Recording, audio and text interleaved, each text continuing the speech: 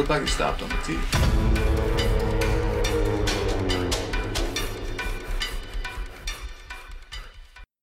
Welcome to the Shelf Shedding Movie Show. I'm your host, Jason Dubray, and on this special show, we're going to have Scott Lehman join us. So this will be his second time on the show, and he's responsible in many ways for at least our version of the 31 Days of Horror, which is supposed to be kind of, I think, just a celebration of horror movies during the month of October, but turned into some strange competition between us. Between the two of us, we watched 98 and a half movies in the month of October. Yeah, I guess that's the math.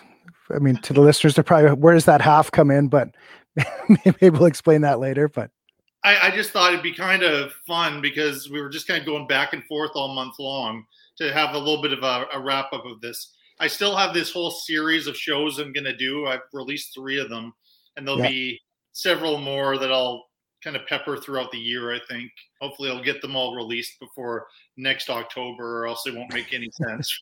Yeah, where I just kind of take 5 at a time and I kind of talk about them and kind of review them like I would with kind of a normal show here. But I thought since it's fresh in our minds here, the challenge would be for us to take the rather large amount of movies that we saw during that month and try to create our 10 favorites or our top 10. And we were talking just before recording about this, that I think we're kind of, it'll be a mix of some classics, I'm sure, being mentioned, but there's also some kind of new discoveries. And that's what I found to be the most fun part of this exercise. But initially, believe it or not, I only thought you were supposed to watch one movie a day. And well, then initially, it was several movies that you're watching, double features or triple features. And the idea was to collect as many movies as possible. And then I thought, I can do this. And I didn't intend to watch 50 movies like I did, but that's right. That's what happened in the end.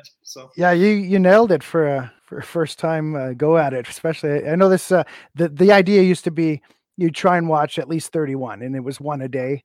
Sometimes I'd miss a day, catch up the next, or watch 2 on a weekend. When life was a little bit busier, October's used to be busier for me when I had both kids in hockey, and there's hockey on TV combating with my time for movies, and then I played in a beer league as well. So, and I had to work, so you have to sleep sometimes too. So it became tough, and I would top out about 17 in a month, and that was a big. I'd always tried to push for it. Then a handful of years ago, I got to 31, and I was really impressed and excited about that.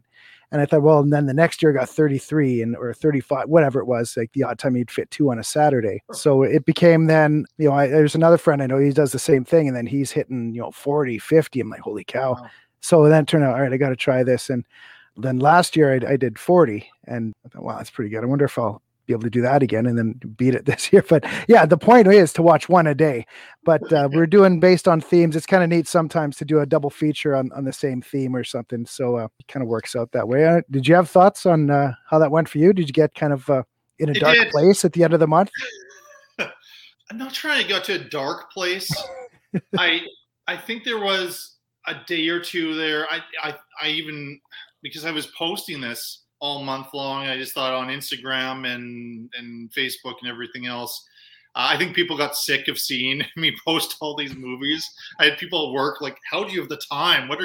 How do you do this? But I guess it's the life I lead. I don't have children, so I guess I'm able to, come home from work and be able to watch 2 or 3 movies at a go there. The weekends were certainly easier to be able to get caught up, but there was a one Monday though where I did a triple feature. I didn't on a Monday.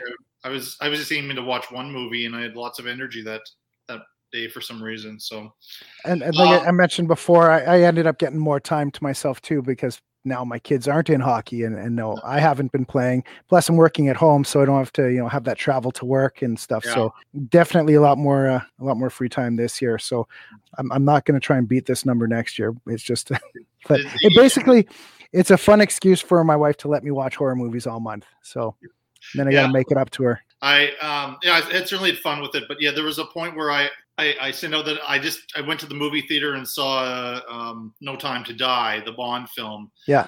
And it just felt like I need a break from the genre a little bit in that night. So, and there was a certain point towards the end when I kind of thought, I don't need to go for 5 movies in the last day here. I think you kind of the night before conceded. I totally competition or friendly competition we were having there. So. Well, it wasn't going to be a competition until I started seeing you really push the numbers. And I thought, okay, I got to keep up now. If he's going to do it, I got to. I totally had, I called it a horror hangover on November 1st, where I just felt like it's a real hangover, but I don't want to watch a movie for like, when you're like, I'm never going to drink again. It's kind of like, I'm never watching another movie again. I took 7 days off of watching movies. I watched a movie last on Sunday with my daughter, and that was the first movie I watched. I thought, okay, I'm going to watch a movie tonight. I'm ready to start back again. But it was funny. I didn't wait long to watch a movie, but a horror movie. I think I waited a glorified 3 days, and then I watched. Even though the Addiction is kind of a different type of horror movie than some of the ones we were looking at during the month there. Well, are you ready to get into Sure for the list? Anything else you want to say as far as an introduction? I think I'm similar to you. I'm just looking at the ones I wanted to point out, and I think let's see, I think 6 of my 10 were first time watches for me. So I'm also a mix of new finds and some old favorites as well. And they're not necessarily maybe all the best movies I watched in the month, because there was a lot to choose from, but just kind of the 10 that really, I guess, stood out for me and I had a little bit more fun with, or just really enjoyed, or whatever reason. Yeah. But that's about it. There's some days where there's some pretty heavy movies, and so watching some of the fun ones kind of that helped balance things out a little bit. I think if it had all been super heavy, gruesome horror movies, then I probably would have reached the end of the month and, like you said, felt kind of whatever. But there were enough fun ones and a few horror comedies in there to kind of make it balance it out. But as our friend Larry Parsons says, movies is his sport. And this was like somehow a sports thing happened here with movies. So that's I don't know who approves of that or not, but no, I get it. Yeah, it's kind of, sure, it makes sense. And doing it based on kind of a random theme for each day. For me, if I have kind of a silly horror collection, so rather than just stare at the wall or scroll through streaming things all for 2 hours trying to find something, at least this sort of narrowed it down a little bit and say, okay, I have to do something based on this, or starring this person, or made in this year. So for me, it's sort of helps me make something a little bit faster too.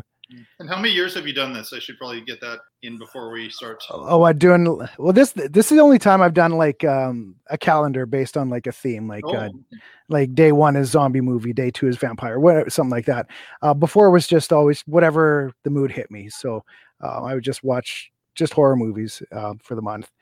And then last year, I started looking at other people doing these calendars or themes, and I thought, well, I want to do something like that. And then the whole year builds up to, this drum roll in my head as I'm doing this draw with my wife making the calendar. But well, it helped, and I follow the themes every day. It was a lot of fun. So thank you for organizing it, and thanks for also coming back on the show so we can talk about celebrate. I'm calling this the best of the 31 days of horror. So okay, right on. So start off with number 10, and you're the guest. You get to go first. What was your 10th favorite? Okay, well, for that one, I'll start with. And I put this list together pretty quick. There wasn't a ton of thought put into it. I think you mentioned it too. I just thought I wrote down the first ones that came in my head, and there happened to be 15. And so it's all right, I'll pick 10 off there. And the one that started my month off was Eli Roth's Cabin Fever. Okay. That's where I started my October, and that I'm going to put at number 10. When you've known someone a long time and you just want to kiss them just to see if they're a good kisser or not. There's nothing wrong with that, right? Stay. I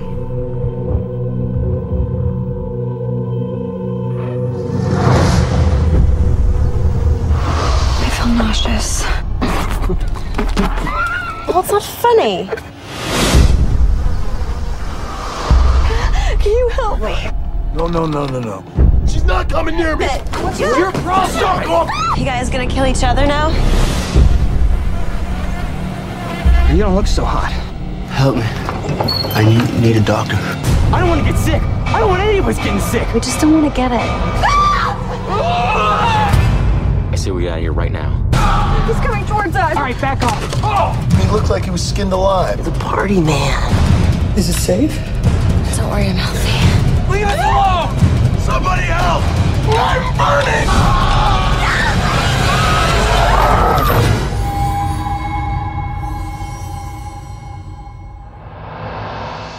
I know a lot of people don't really enjoy it, but I love the hell out of that movie. I just find it, I almost forgot how much fun I had with it. There's nods. It's made by a horror fan and you can feel that. There's just nods to so many other films and camera angles or just kind of little Easter eggs that you can pick up along the way. And it's gory and it's silly and it's not for everybody, but I really like Cabin Fever. It was one of the ones I watched for the body horror day. I know you chose Oh, right, it for yeah. the Eli Roth day, and believe it or not, I hadn't seen it.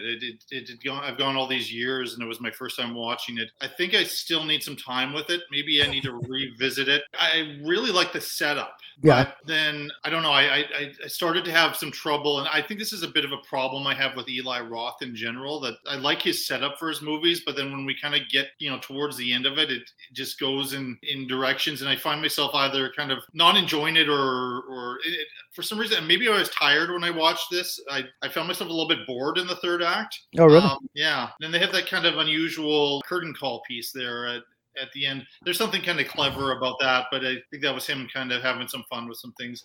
It's a good choice, and I remember you mentioning that's a real personal movie for you. And Eli Roth, he's been producing some pretty interesting stuff. He's kind of part of that generation of filmmakers who was influenced by so many of the horror movies that we grew up with. Yeah, it's definitely it's his first directorial film, I believe, right? And I believe so it is a little bit all over the place after something. There's maybe not as much focus as maybe he got later on as he's figuring things out. But I saw that quite early on when it was released initially.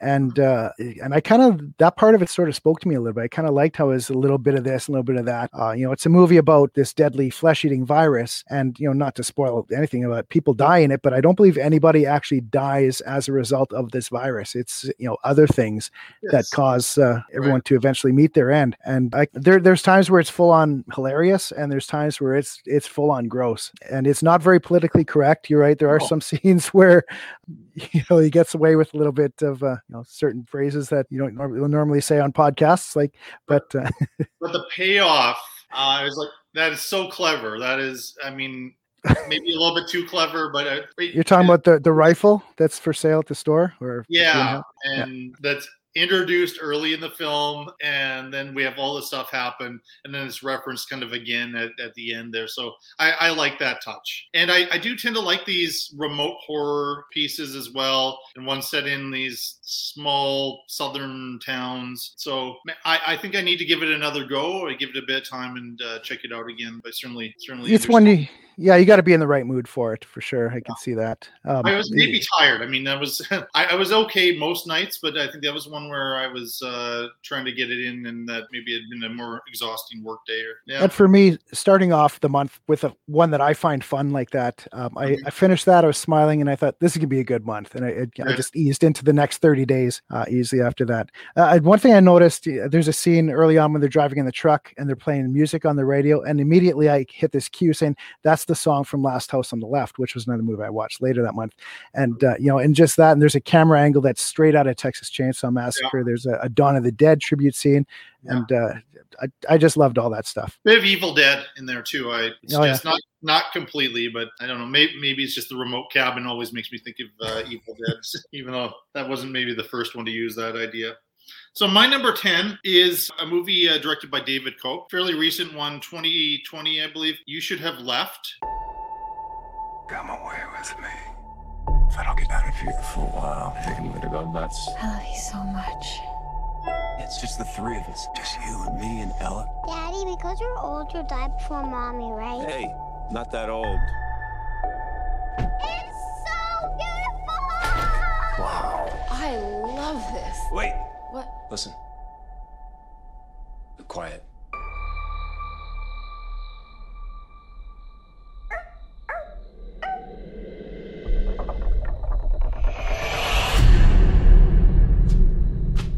Hey. There was a shadow on the wall. I know it's fun, but it's time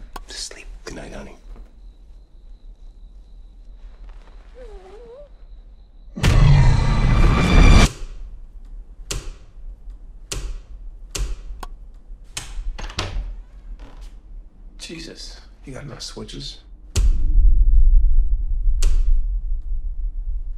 Does this wall look right to you? What are you doing? 26 feet. 21. This room is 5 feet longer on the inside than it is on the outside. How does that work? It doesn't. Anything happened yet? Ella! Ella! You chose this place, not me. You sent me the link. I absolutely did not. You sent it to me. Somebody wrote in my journal. Do you like it here? No. Do you? I hate it. Hello?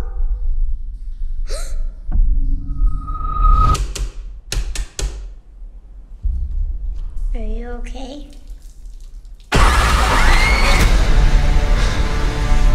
What is this place? There was a different house before that one. What sort of house? Why do people hate Daddy so much? The judge and the jury all found him innocent, but some people didn't believe him. The house chose me. He must be guilty of something. People have always stayed in that house. Some don't leave. Wake up! It's a dream! The right ones usually find the place. Or maybe it's the other way round. The place finds them.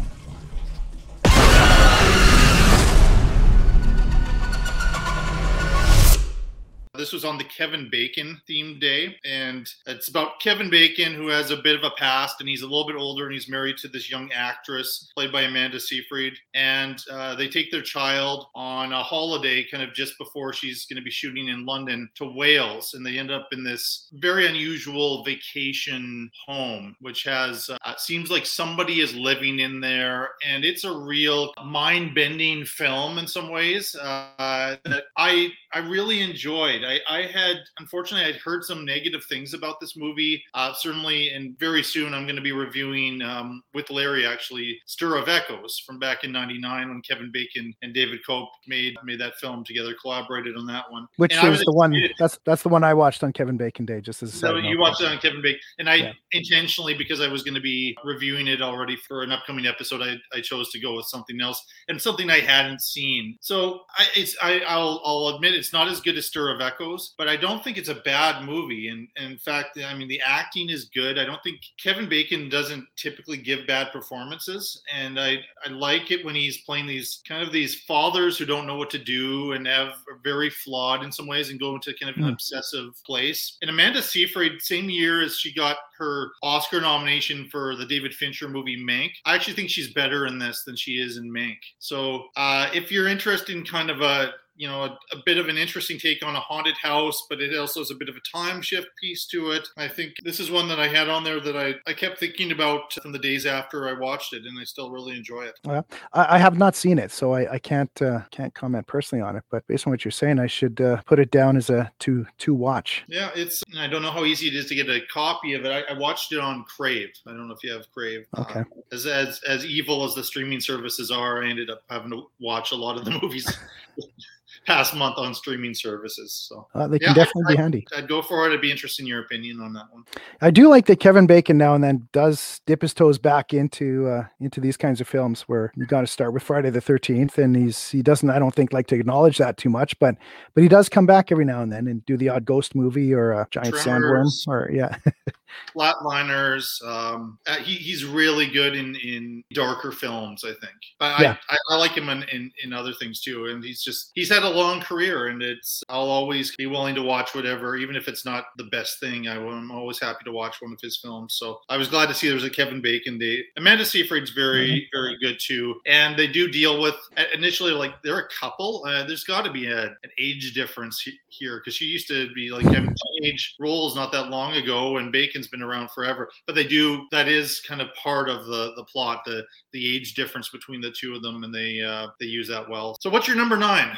Number 9 was the first time I had watched it. Finally, it's when I wanted to get around to. It was on Mike Flanagan Day, and so I watched his Dr. Sleep. When I was a kid, there was a place. A a dark place. They closed it down and let it rot. But the things that lived there, Hello, Danny. they come back.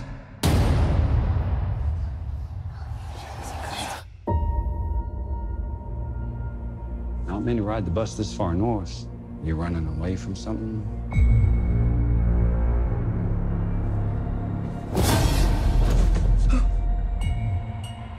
I'm running away from myself, I guess.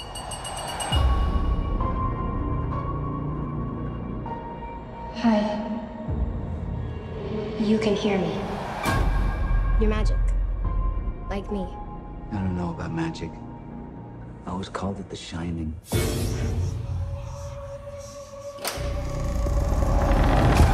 The world is a hungry place. A dangerous place.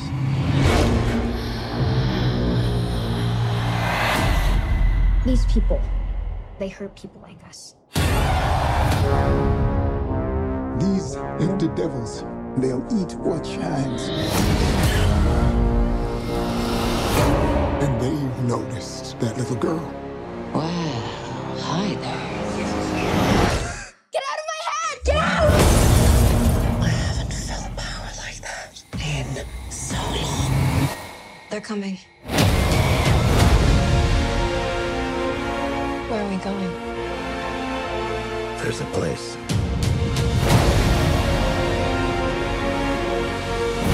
You sure you want to do this? I'm ready. Yes, you run, dear. And then I will find you, and you will scream for years. Come and play with us forever and ever.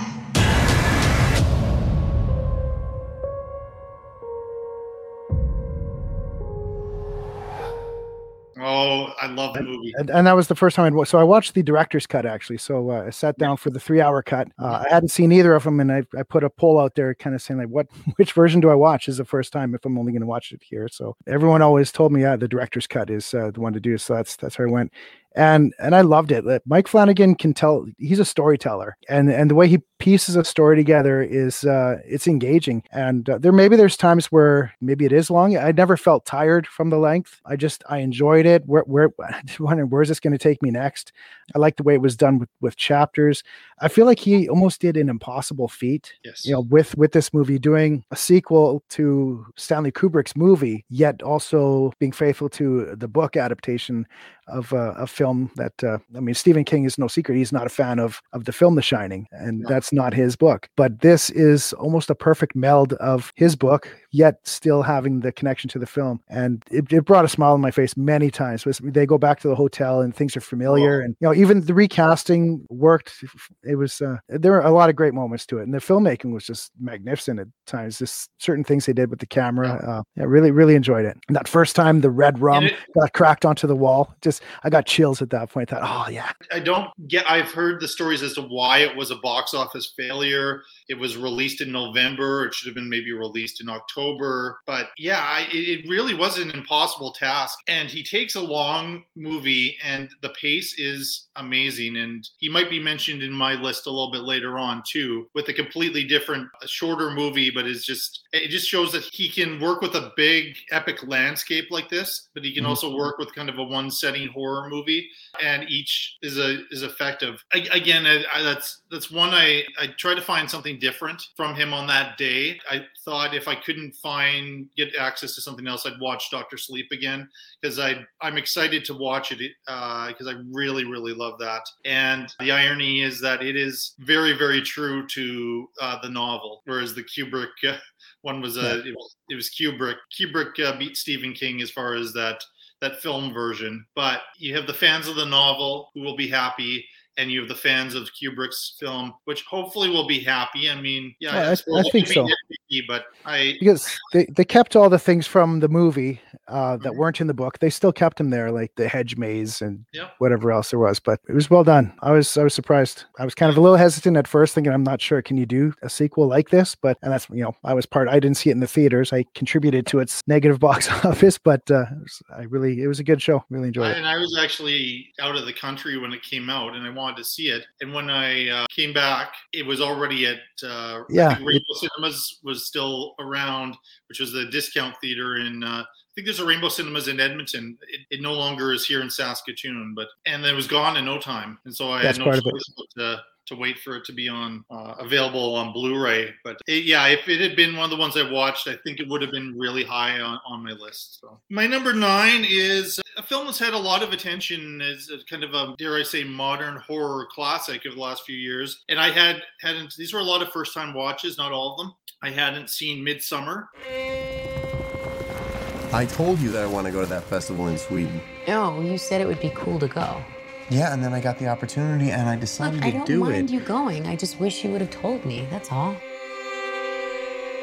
Dude, she needs a therapist. You've been wanting out of this stupid relationship for like a year now.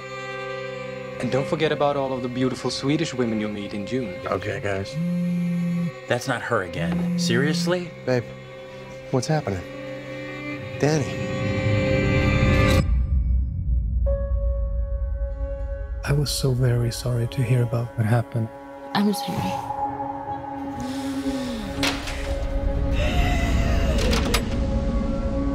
I invited Danny to come to Sweden. You know what she's been going through.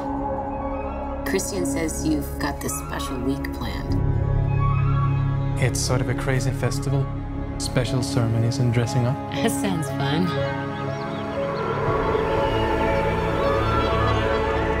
Unbelievable. Welcome and happy midsummer. Skål! What time is it? 9 p.m. That can't be right. The sky is blue. This is what 9 p.m. is like here.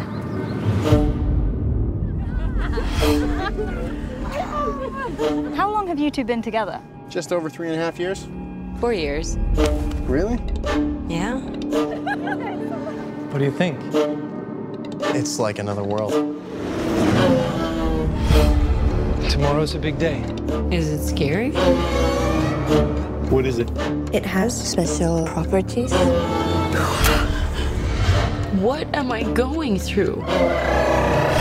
We just need to acclimate. I don't want to acclimate. I want to go. Absolutely not. What's happening?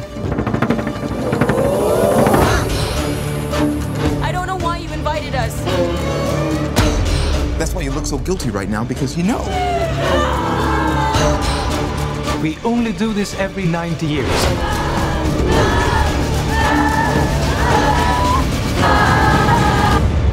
I was most excited for you to come.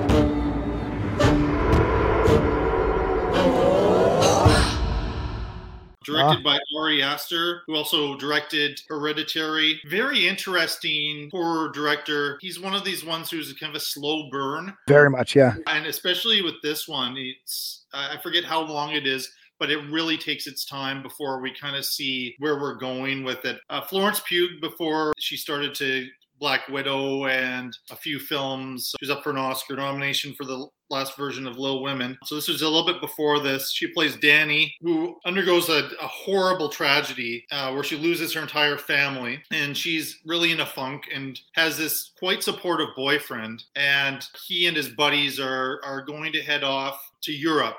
And one of the buddies has this family, and they're kind of this pagan festival that they're going to attend. She ends up going along with them. And then when we kind of see what this society is about in a rather graphic and brutal scene, from there, the horror gets going. But even then, he has the patience.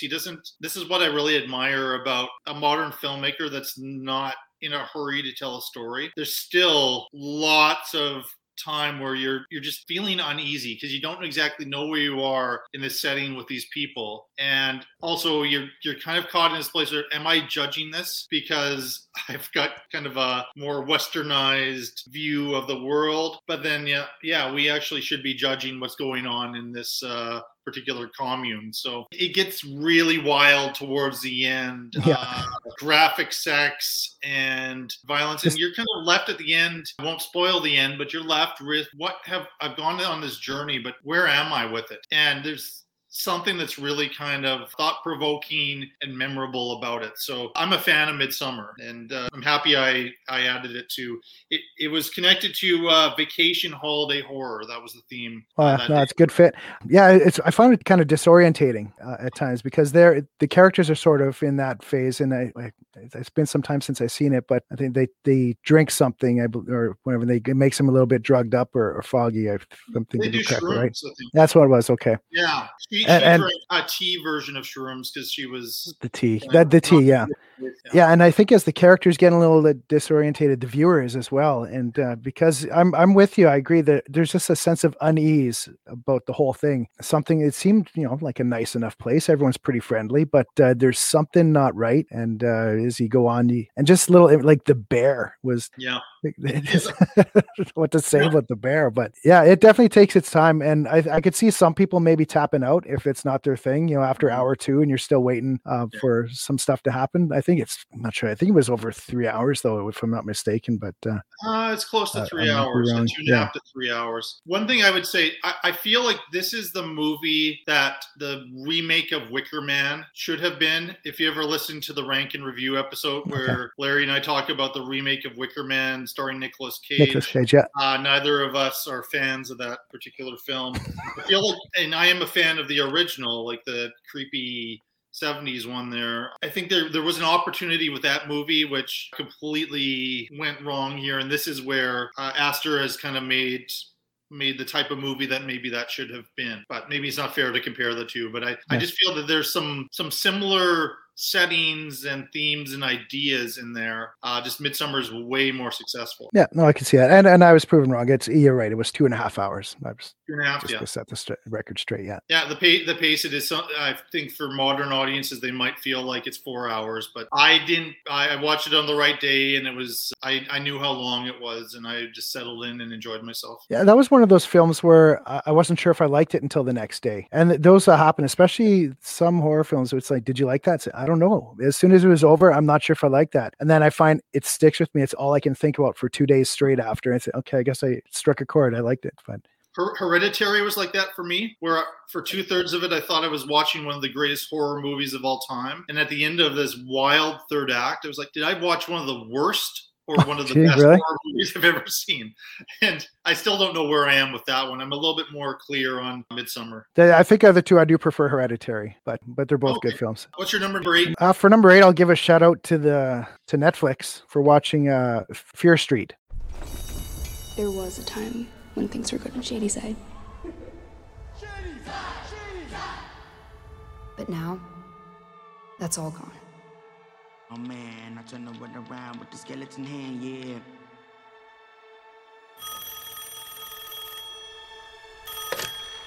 Hello? Still alive. Who is this? It's happening again.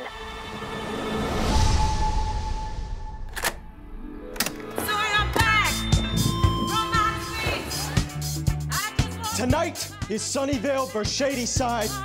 Red versus blue, good versus evil. Recommensicate color!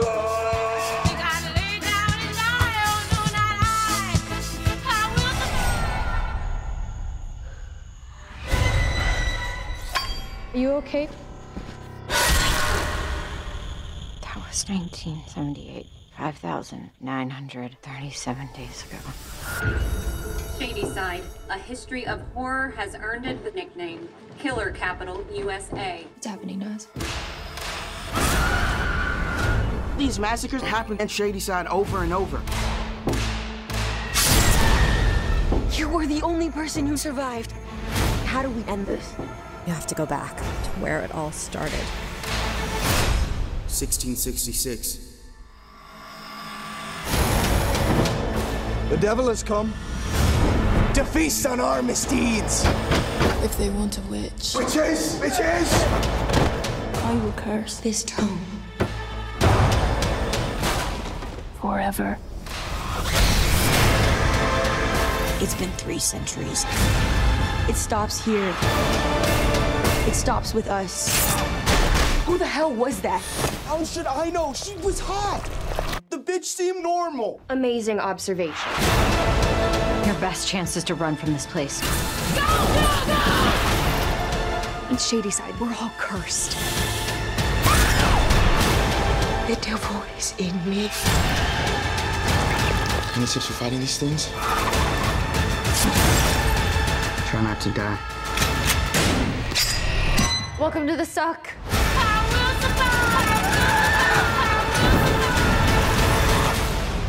Come back from that motherfucker.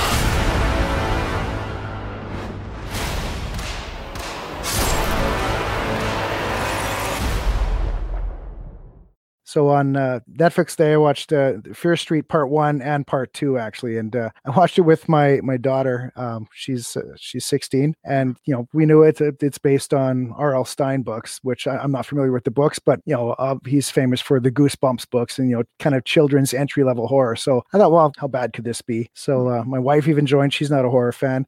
And I'm not sure if have you seen them or at all, or yeah, one of the days it was one of the movies. Oh, I only watched the first part though. I didn't get to the second and third yet. Yeah, I recommend finishing it off. I'm just going to call it a tie, Part 1 and Part 2. I don't know which one to pick out. It's because all three, they go together. It's a set. So I was really surprised with it, and just the level of the on-screen violence that they went with, and the language too. Because I thought, well, it's a children's author, so maybe not children, not toddlers or anything, but as I say, sort of like a teen entry into family horror. But great universe building with the whole series. I ended up Part 3 was what I watched on November 7th.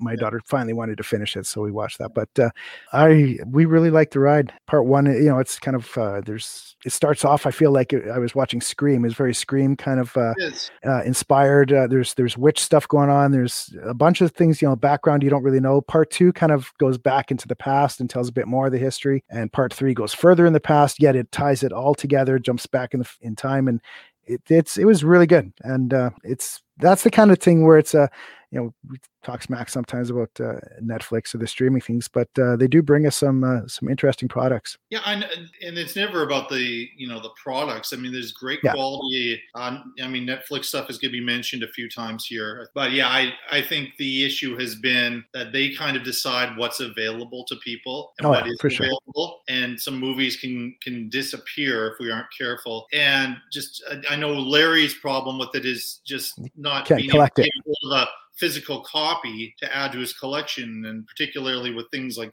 Stephen King movies, which he's been collecting for years. So, but I don't see myself giving up my Netflix subscription anytime soon. I'm excited to sort of see where they go with their movie division. Their TV shows are also very good, but their movies have really improved over the last several years. And certainly when you have Scorsese and David Fincher and those folks putting their films through Netflix, I mean, that's a good sign, hopefully. Something. I was a bit mixed, but maybe I need to see the second and third parts before I kind of get there. I love that opening. That opening is with, I think she's also in Stranger Things. It's the daughter of Ethan Hawke and Uma Thurman. I think Maya Hawke, I think is her name. Okay. And so that opening sequence, the opening was great. Yeah, was so good. I feel like the best performance in it, and I know it's not all about the acting performance, but that was the best performance in the whole movie.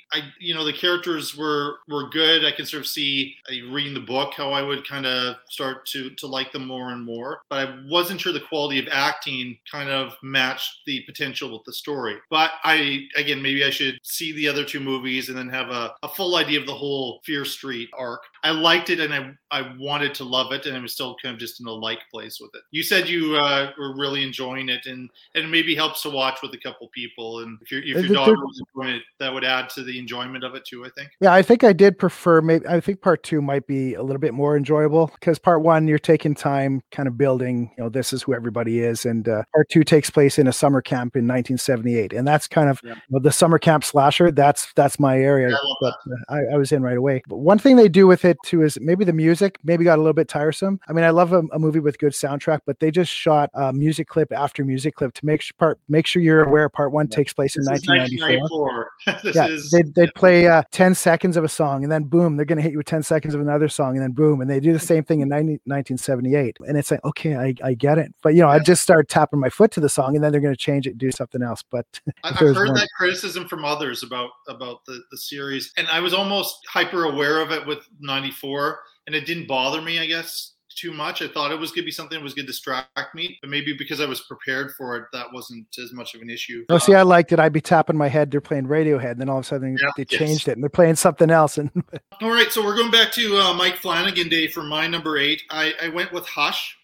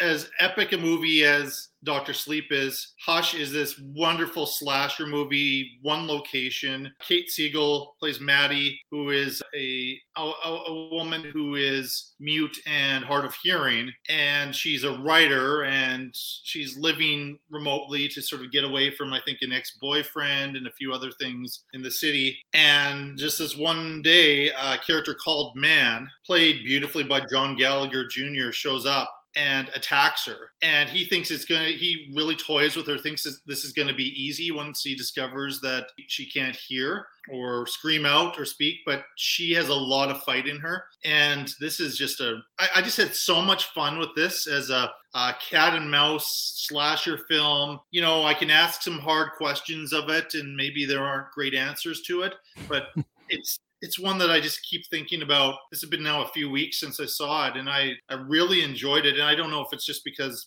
Flanagan as a writer and a director is so good, and he's able to kind of follow, those who came before him with the conceits of a slasher film, but you end up not caring because it's so good. So have you seen Hush? I have to see Hush. That's been on my list for some time to see. And I would have done that as a double feature. I had that kind of say, if there's time, but there wasn't time to do two that day for me. But I heard you talk about Hush earlier on your show, and I know Larry's talked about it, and I do have to see Hush. What's wrong with me? That it does sound amazing. I heard Larry's review of it. I think I like it even more than Larry does. Again, maybe right time, right place or something. If you're in the mood to pick it apart, then it might not be as much fun. But this was one I just... You have to stop asking hard questions of your horror movie sometimes and just let it happen. Yeah. But and it's a home invasion type horror as well, isn't it? It is, yeah. Yeah, and I've always kind of a soft spot for those because done right, they can kind of get to me a bit because there's, to me, The Strangers, that kind of thing. Where there's nothing creepier than someone knocking on your window on your door at 4 a.m. and or this is your home, this is your safe place, and someone else is inside it creeping around. Yeah, it's the kind of creepy movies. It's not quite as good as The Strangers, but it's closer than you would think. When you get a chance to check that one out. What's your number 7? Number 7, I'm going to give it to an all-time favorite, which seems to poke its head in my TV every October, it seems. So I got a shout out for 1981, The Evil Dead.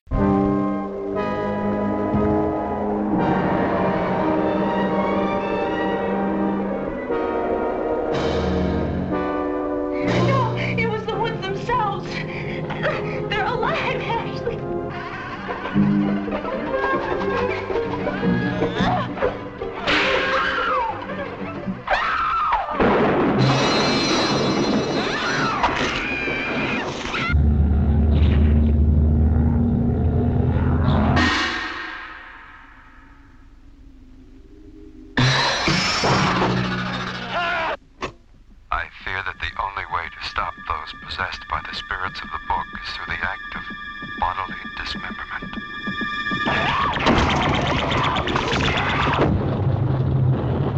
I don't care what happens to her. She's your girlfriend, you take care of her.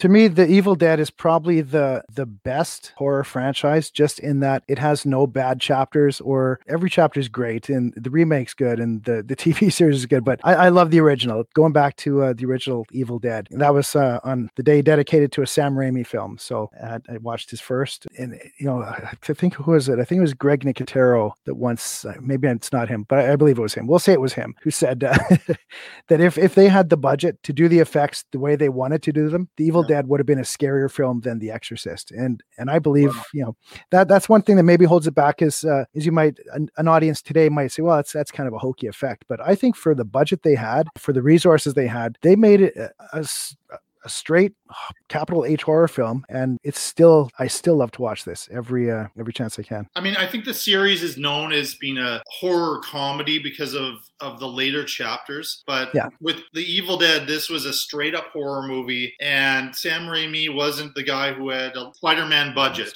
to work with. He was just, like any other independent filmmaker, getting friends together on a weekend to make a film. And I really enjoy it. I mean, I've heard some people kind of complain that it's some of the things you're talking about, that it's kind of the weakest one in of the immediate trilogy of films, at least. I don't really buy it. I think I really enjoy it as a straight up horror movie. I mean, I like it better than the remake. I maybe have to revisit the remake. I didn't have a good time with the remake. I know lots of people love it, but I absolutely, I love the remake. I feel like that might have been the movie that Raimi would have made if he could have back then. And maybe there's some too. Maybe The Evil Dead, the first one, is maybe the weakest of them all, and that maybe stands to and I think it's a great movie. So that's kind of how I hold this whole franchise up. But I miss Bruce Campbell in the remake, to be honest. That's you couldn't have someone else have a new Ash or something or him. I think and the remake, I don't even call it a remake. I feel like it's another story that takes place in the Evil Dead universe. Sure. I feel it fits in the whole, they didn't really replace characters and do this. There's little nods, there's the tree roots and little things like that, but sawing off of a hand, I guess, or her arm. And that's where, for the listeners, where I watched 48 and a half movies. The half point came because after this I watched Within the Woods, which was the short film that Sam Raimi made before, I guess, to get backing to make The Evil Dead. It was kind of a prototype film, and it's about 35 minutes. You can find it on YouTube. It's very, very rough quality, but you can see the seeds being planted. Certain shots are shot for shot what was going to then become The Evil Dead, and Bruce Campbell's in it, if you can kind of make it out, because it's pretty bad quality. But I watched that out of curiosity, and I gave myself a half point for that. So fair enough. I mean, it could have been the 49th movie. And then it's a movie. It has story, beginning, middle, and end. So, well, did you say story? It has a story. Did you say? I haven't seen it, so I don't know. I'll have to check it out. I get nervous though about like if the quality is that bad, it might be too distracting. It's a little bit worse than VHS. So whatever that could be. Okay, my number 7. This was a discovery. This was the last movie I saw.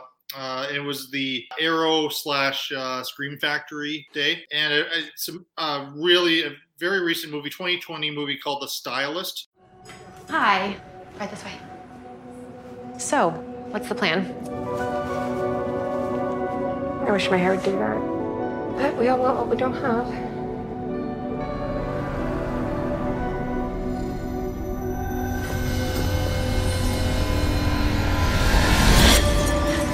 I guess we all want what we don't have.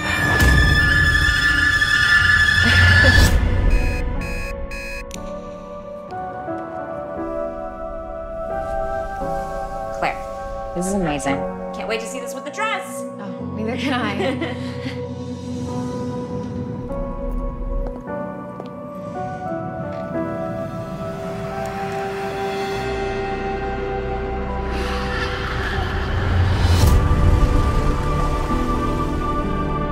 So, how's the wedding madness? Getting married turns you into such a narcissist. I am actually nervous. It's gonna be great. I love you. Tell me about you, Claire. I do hair. You get to go in and out of people's lives. You hear stories. The hairstylist. She's creepy. Doesn't Liv actually know her? You give life advice. I guess we all want what we don't have. It's almost like having a family. Are you okay? Stupid! What did you do?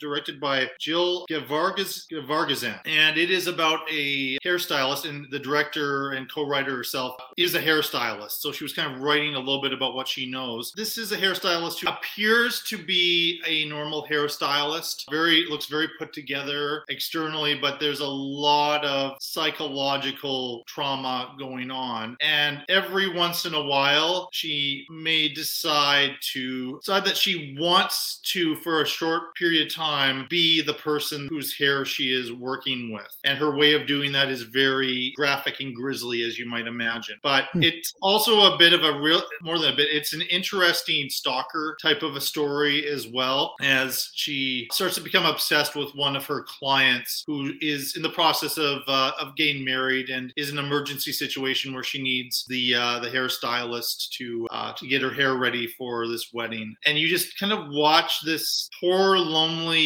woman. Yeah, she does horrible things, but somehow you kind of sympathize with her, make one bad move after another, and the reveal and the climax of the film is so worth the time. It's not a terribly long movie, but it's one I would highly recommend. I had kind of heard a little bit about it. The poster looked interesting to me, and I checked it out, and it's another one that stayed with me to the point that I have it up here at number 7. So I'd recommend for those who haven't seen The Stylist to check it out. Yeah, I was following along and I saw you posted that one, and you recall I've never seen that cover before or heard of it, so that was it was new. I said, "What's this? This is new to me." So I'm assuming, is that hard to find right now, or where I saw it was on Arrow has a streaming service. Oh, okay. And so I kind of got the membership for that Arrow streaming service, and there's some good stuff on there. See, See, that's the only problem is that everybody has their own streaming service now. It used to be great when there was one, Netflix had everything, and then there was two, and now it's like if only there was a place where we could keep all these things all together, something, and we could just call it cable or something. Yeah, I suspect it's also available on Blu-ray, DVD, because their main business is selling physical media. Yeah, they're for collectors. I don't know if they're trying to like compete with Shudder or something like that. That's kind of what I like about the Arrows and the Scream factories is they'll take these films that you feel like you're the only fan of and give them this beautiful treatment, and they're definitely for the collector. And great cover art. Well, I mean, cover art might be mentioned at some point later on too, as one of the themes. Well, so down to number 6, I think. Yeah, my next one was the film I watched for vacation horror. I pulled up Shudder and I watched a film. I know you watched this one as well, Superhost. All right, Rebecca. We're going to start off with a friendly introduction, like hi, my name is Rebecca and I'm a superhost.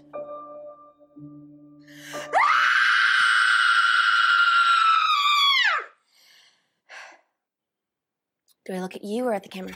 What's up, guys? My name is Teddy. I'm Claire, and welcome to another episode of Superhost.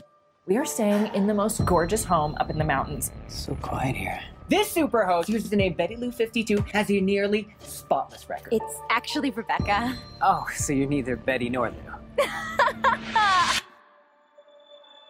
What's up, guys? What's up, guys? What's up, guys? You think you come out this far to get away from all those crazy people, but then you get to this house and you realize that the host might be even crazier than those people you left behind. Well, I don't want to get in the way of your trip. Wouldn't want to get a bad review. That is the craziest shit I've ever seen. We gotta get more of her. Okay, roll camera. Hi, my name is Rebecca. This is what people want to see. And I am a superhost. Complete lunatics. This woman, Rebecca, she said that she was the host of this place. We have one final surprise for you that I think you're going to love.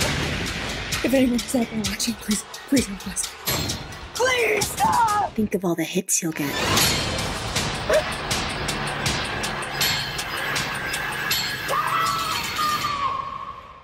Look at her. She's harmless.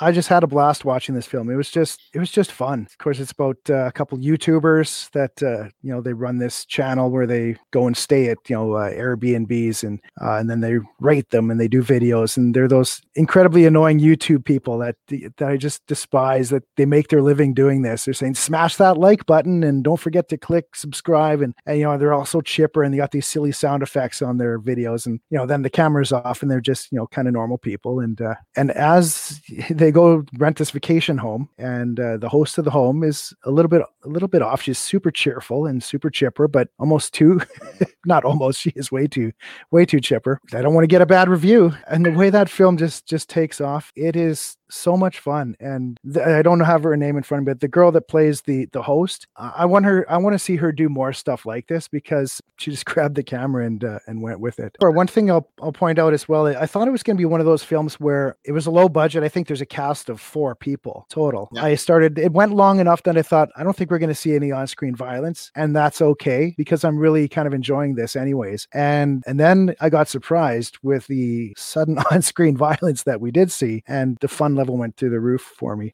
I think maybe what pointed out, I also put an asterisk beside this one, why it made it so fun, is I double featured it with a film on Prime called The Rental, which of the 48 movies I watched, that was the only one that I got no joy out of. And I thought it would be a great double feature, because that's also about renting a vacation home. Nowhere near the fun that Superhost had. I might have watched The Rental, but then you had said how bad it was, and I kind of thought, well, I don't think I'm going to do that. Gracie Gillum is the name of the actor who plays Rebecca, the super host. Because when she starts going off and she grabs the camera herself, because a lot of it is done almost kind of found footage style with their video camera and their laptops and that kind of thing. But she's got this smile that's way too big and a voice that's way too happy. I watched it on a kind of a horror, I think it was horror icons type of day or something.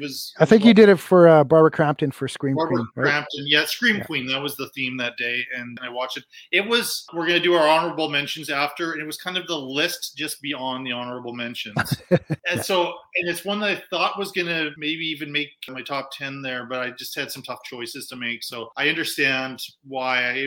It's entertaining. It's a lot of fun, and I'm glad I checked that one out. But I knew that you really, really enjoyed that one too. And I would never steer anybody away from that movie. It's another one where it's just kind of one location, but they do so much with that one location as they do in great independent horror movies. And so I was quite impressed. I want to do a shout out to the writer-director Brandon Christensen. When I posted on Twitter that was the movie I was doing for that theme, Brandon Christensen ended up liking it. Oh, okay. He responded to it. I've had this twice this year with independent filmmakers. If I just mention their movie, then on Twitter somehow they end up, they get notified. Yeah, they must have something set up so that anybody mentions their movie title.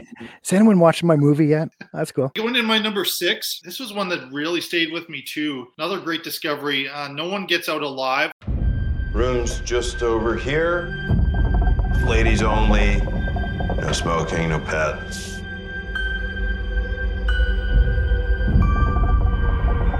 I'm Amber. Are you guys staying here? For now. It's tough out there. Yeah. So much better in here. I know this house is kind of weird.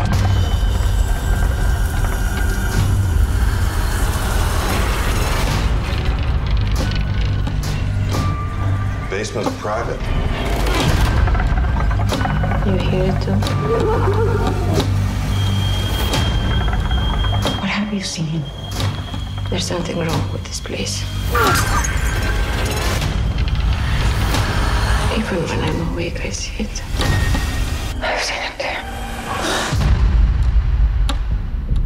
Hello? I must prepare you.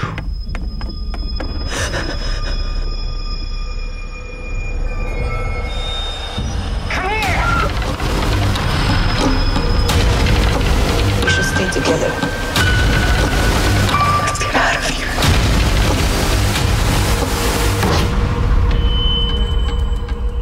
I know this house is kind of weird. But please don't try to leave. It'll make it worse.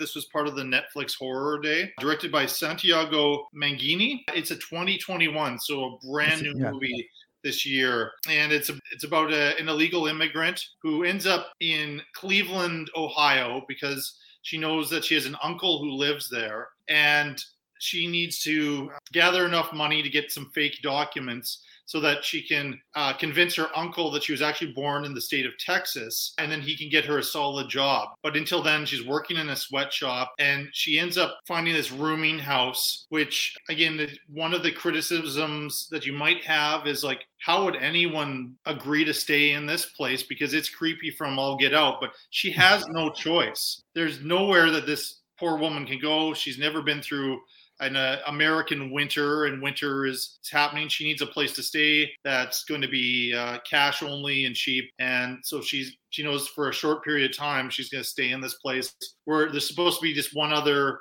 woman and then this kind of creepy landlord staying there. But it turns out there are more folks there than she encountered. And so a nice little ghost story to it, but it has a little bit of an allegory dealing with kind of the consequences of a Donald Trump America, where people who've crossed the border and don't have the documents are running around and living kind of a real life horror story. The payoff is interesting, very supernatural in places, but I just thought it was a solid movie. I wanted to mention this Christina Rodlow, who plays Amber, who's our protagonist. She's awesome, and I'd be happy to see her in some more stuff. But I get the sense like again, this is not just kind of a one house type of a story. I mean, they make full use of the city that they're filming in. And so it's a little bit bigger than that. Maybe it's the Netflix money that they put towards it, but it still has a very independent horror feel to it. So I'm a big fan of it.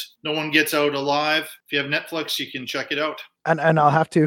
That's one that I haven't got to, but like you're saying, it's just out this year. I do remember when it came up and it was on my recommended list. So I clicked add to list, and now there's 800 things added to it I got to get to. But and then there's 801. But no, it does look interesting. It's on my queue down the road somewhere. But I knew nothing about it, and it was same that's day fun. I watched Army of the Dead, which I had a big marketing campaign and I knew quite a bit about. And it was interesting to me that with all the budget and all the effects that Zack Snyder has for Army of the Dead, that this smaller independent one was the movie that kind of stayed with me at the end of that day, as opposed to the big budget zombie film. Yeah, it's a hard thing to do now is see a movie you know nothing about, just with social media, with the internet, with the advertisement everywhere. The odd time that you can go in and say, I have no idea what I'm watching right now, and then you watch it and you just let it happen and surprise you. It seems like it's rare now to not know anything, and it's a lot of fun when you can get surprised. I try not to listen. When I was a kid, I was looking at all the reviews and Tony Ebert every week, trying to find out as much information. Now I want to know nothing, even about like big release films. I want to know nothing about it. I want to go in, form my own opinion. And that was the nice thing again about this month and this challenge was I was trying to find some movies that I didn't know a whole lot about, or ones that I had just missed for one reason or another over the years seeing. And this one was to me a real treasure. It's all the way up to number 6 for me. Right on. Number 5. Number 5 is we're going back in time for an old film. I watched 1922, the silent film Nosferatu.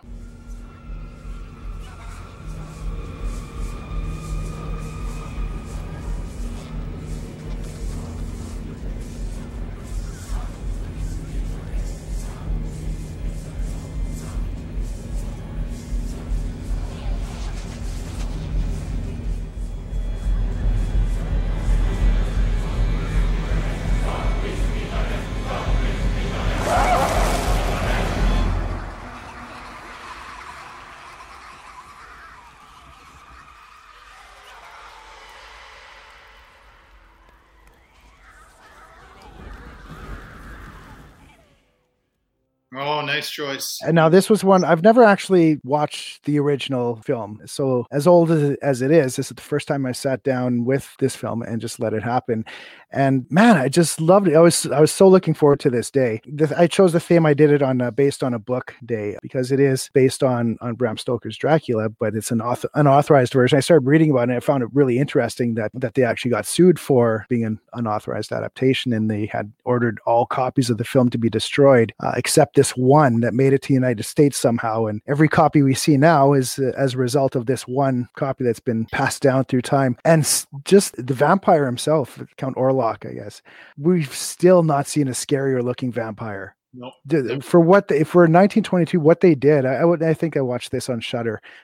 I had a kind of a grimier version, but the one they had on Shudder is really nice. What they do with it's not even black and white; it's kind of color tinted, which I thought was genius way to do it, because it would be sort of yellow tinted to show it was daytime, and they'd blow out a candle, and then they go to a blue tint to show that it's dark now. And I thought, and it worked wonderfully. And they used shadows because you're limited with certain things, and some stuff it was sort of stop motion. And you let it slide. You say, hey, this was made 1922. What are you going to do? So maybe nearly 100 years ago. I mean, exactly. Yeah, this movie is 100 years old.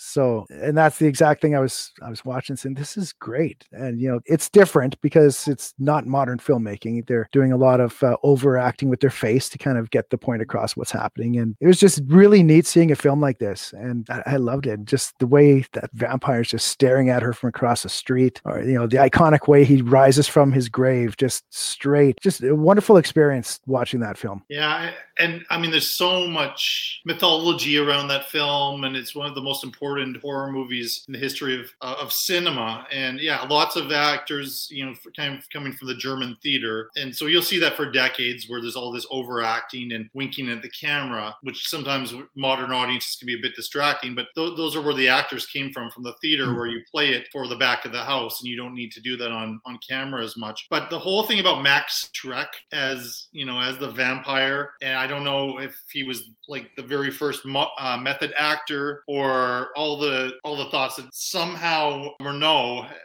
F.W. Murnau, the director, found a real vampire to play the role. I mean, that's some of the legend around the movie, and that's why this guy was the scariest vampire in the history of cinema. Great choice. I love that movie. I love kind of follow-ups, Shadow of the Vampire, if you ever get a chance to see that. Willem Dafoe does such a great job playing that character, and Malkovich.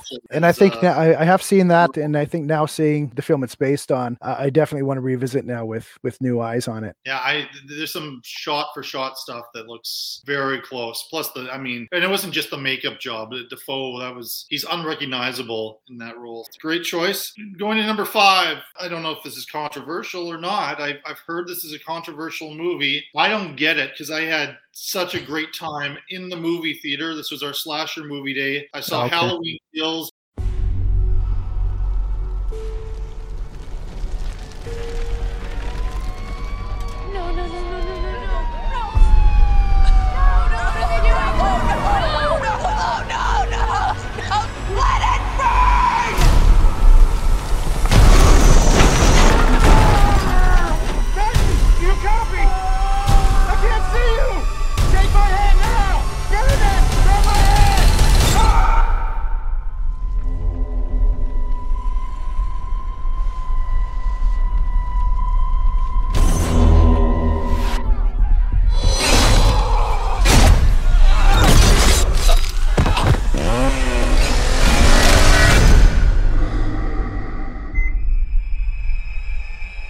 My grandmother was right.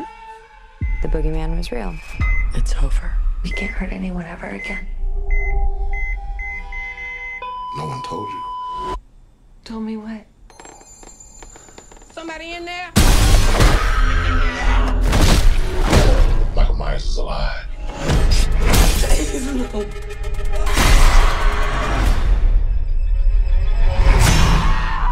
Stop! You had a knife in your stomach. You and Allison should not have to keep running. Evil dies tonight. I'm not just gonna sit and watch another innocent person die. If you track Michael's victims, that's a straight line to Michael's childhood home. What do? We fight. Let's hunt him down. Michael Myers is flesh and blood. But a man couldn't have survived that fire. The more he kills, the more he transcends. Run! Go now! He's the essence of evil.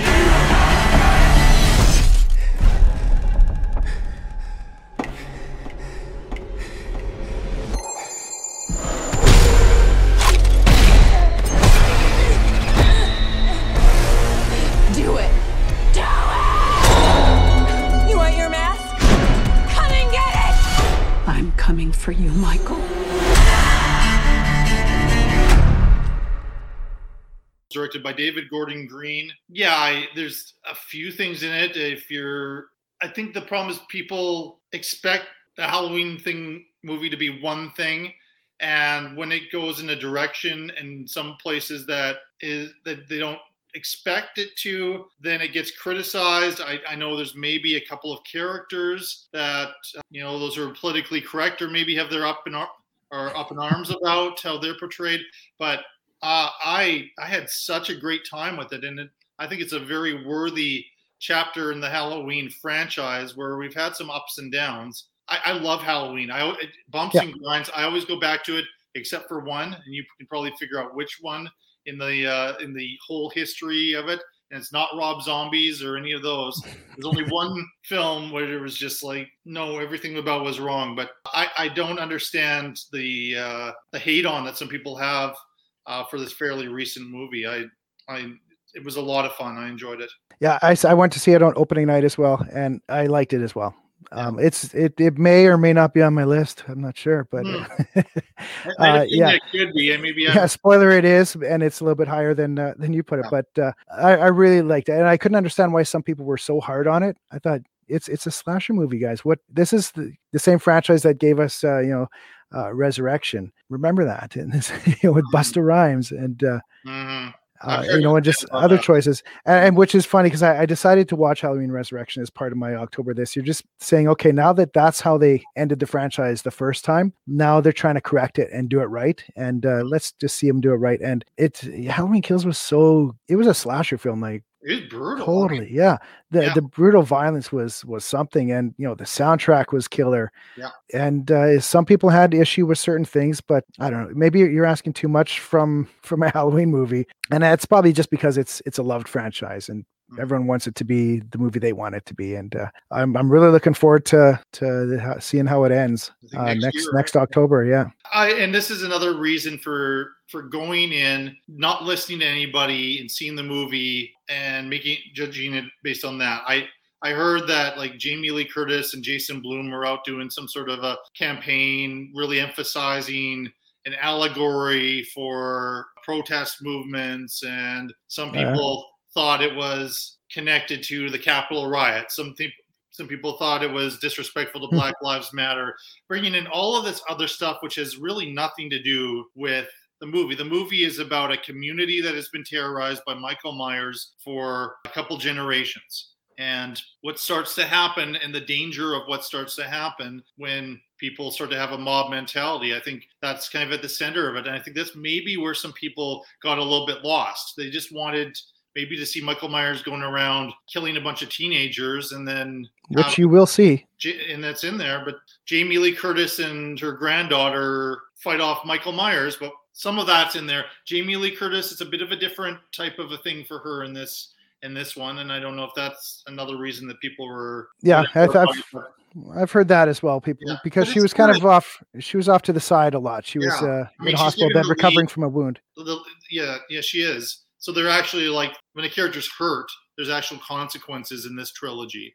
It's not like you're going to be up and fighting Michael Myers 5 minutes later. Yeah, Jamie Lee Curtis was given the lead, I guess, in the film, but I think it's just a little bit more like what the trilogy is, whereas, she still is this very much the central character in the series, and it's Michael Myers against Laurie. Yeah, I'm looking forward to the next one, but I like this one even more than Halloween 2018, actually. Yeah, it was fun. This is another one that was just so much fun, and going back to the movie theater and just seeing it on the big screen, I'd highly recommend people do that while it's still in theaters. Yeah, that was a fun theatrical experience for sure, seeing that, because I've been looking forward to this one to come out for 2 years now. Yeah. And that date's been circled on my calendar when that comes out. I mean, it was supposed to be released last year, I believe. Yeah.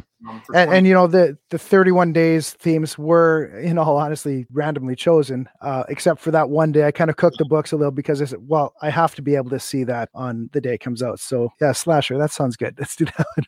And I think one thing that some people had a problem with, aside from maybe not giving Jamie Lee Curtis enough to do, but she's here for one more chapter as well, is there's also the drinking game that becomes with every time someone says evil dies tonight, you take a drink, because that does get a little bit overused. Or anytime someone says a variation on that, or tonight this ends, or he needs to die and I'm going to do it. And tonight, it's not going to happen tonight. We got one more movie next year, this. And then some people had issue with the ending, which it's still a recent film, so I don't want to say anything really about the ending. About it too. No, but I can see. I didn't really have a complaint about it. I was smiling while the movie was on, and my mouth was open during some scenes. Like, just some of the kills were incredibly rough and just mean, but which is not a complaint. I really liked where they went with that. But yeah, afterwards I came home and I just started reading about people's thoughts, and I thought, okay, I guess with the ending, certain things, but I didn't mind it at all. It was fine. I heard somebody say on another podcast once that, I think it was actually in reference to Fear Street,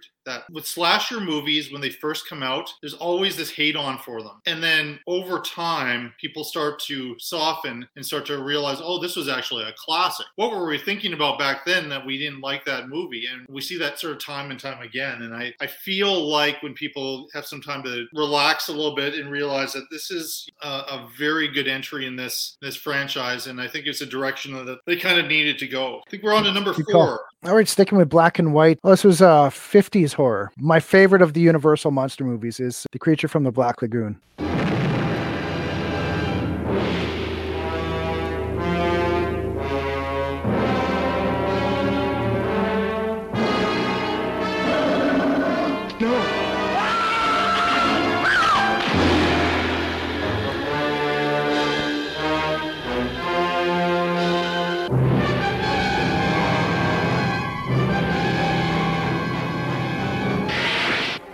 Science couldn't explain it, but there it was, alive in the deep, deep waters of the Amazon. A throwback to a creature that had existed 100 million years ago, immensely strong and destructive.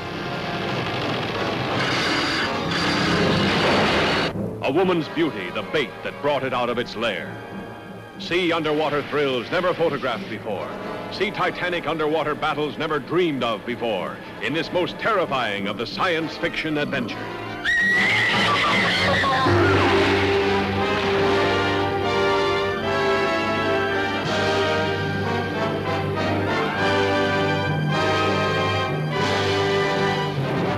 And just this is well, I've seen it before, but this was the first time I watched it on a new on Blu-ray, and it just looks beautiful, and it does, and it's nice. I got this Universal Monsters box set with all the originals in it, and this one, Dracula is, you can't relate to a lot of these. I don't know what it's like to live in an old castle or create a monster from other dead bodies. Or the Wolfman is, he's kind of an everyday kind of guy, but everyone can think about a monster movie, just a monster that lives in the water. And kind of like with Nosferatu, just being impressed with what they were able to film back some time ago. These underwater sequences are great. The monster looks terrific, really. I give me a man in a rubber suit every day over CGI. I always stand by that. But I think as I'm getting older, I'm maybe appreciating some of these older films a bit more. But even when I was young, I dug this monster.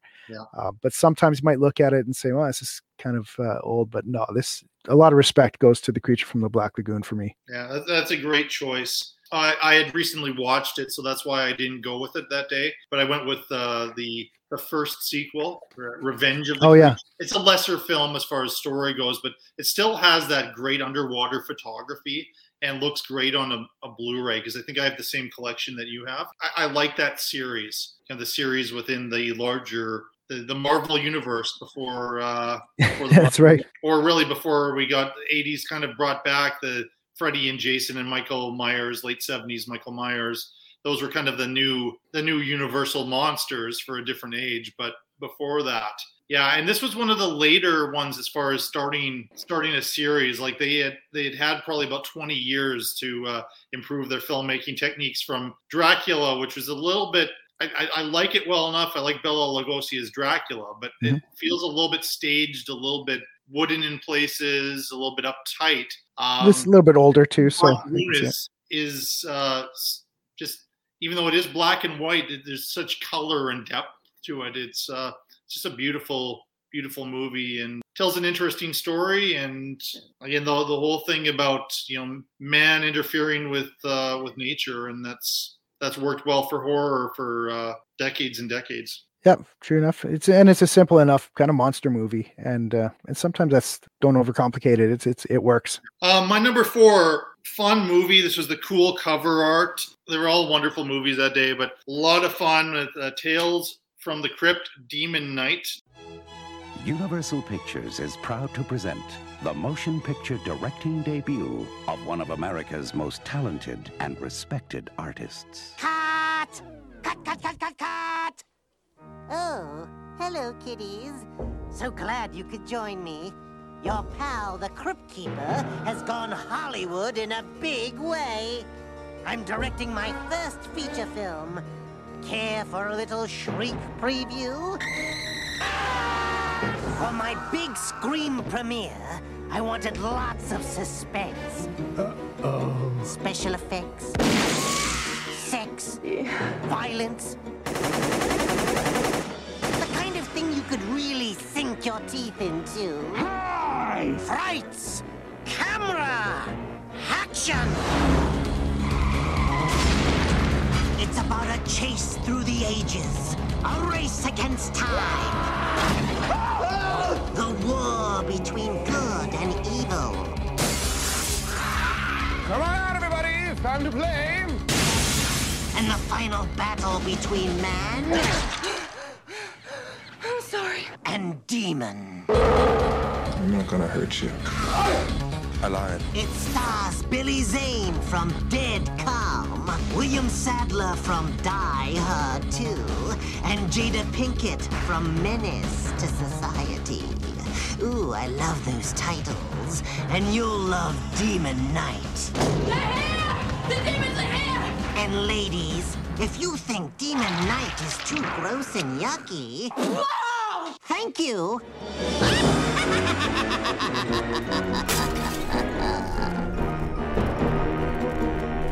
Directed by Ernest R. Dickerson, and essentially it's a battle between Billy Zane playing in full Billy Zane crazy mode, playing the Collector, and William Sadler as Breaker, who is trying to stop him, and kind of a battle between good and evil. Yet there's a lot of comedy, a lot of fun, a lot of color to it. I guess but it wouldn't be a Tales from the Crypt if it didn't have the Crypt Keeper. I think sometimes the bookends are less interesting than the main story itself, but I really like that main story. And I was fully prepared, like as far as Billy Zane gets a lot of credit for this movie, but William Sadler, that's one of his best performances, I think. People might not know the name, but will have seen him in many things. He was one of the prisoners in the Shawshank Redemption, for example. He's really good. Then Jada Pinkett, before she was Jada Pinkett Smith, comes in and she has a fun role too, where she's tough and she's kind of battling William Sadler, because we don't know initially what he's about as much. It looks like it's the reverse, that he's maybe a criminal or he's not on the right side, and Billy Zane's kind of the good guy. But a lot of fun there. Dick Miller's in there playing a character named Uncle Willie. Thomas Hayden Church, he was probably still in kind of the TV show Wings at the time. He's the guy who does everything wrong in the movie. That's one that was just a fun one in the middle of the heavier horror movies I was looking at, and I enjoyed it. So I don't know if are you a Demon Knight or like the Tales from the Crypt fan? Oh yeah, no, I do like the Tales from the Crypt. I just recently actually picked up the whole the DVD set of the series, and just kind of slowly making my way through those and kind of revisiting. Some of them are more familiar than others, and the films I hadn't seen for a long time. And I'm trying to the Dennis Miller one. That's Bordello of Blood. Yeah, it's funny because recently on a podcast with Larry, I think he brought that one up as his as a guilty pleasure favorite. And these I hadn't seen, I don't think, since what, they were mid 90s, I believe, or early 90s. Yeah.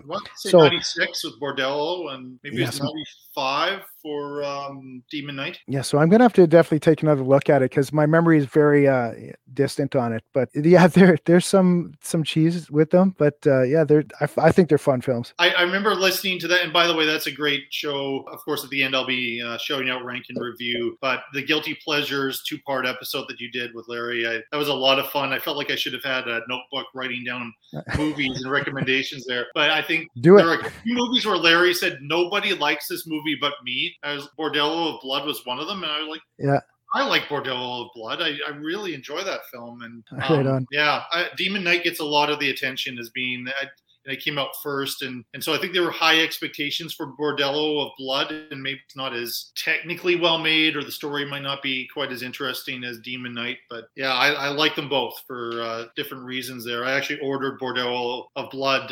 And it hasn't arrived yet, but ordered it online. So yeah, that episode got me thinking about where can I get a copy of it, and I think it's Scream Factory has one. So yeah, they do. Yeah, we're down to number 3. Speaking of Scream Factories, I have my Scream Factory of Return of the Living Dead.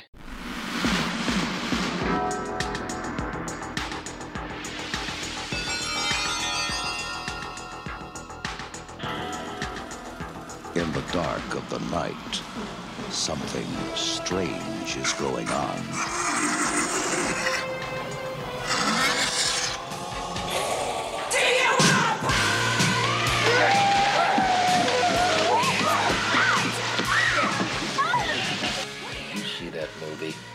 Night of the Living Dead. Sure. They ship those bodies east. Well, say hello.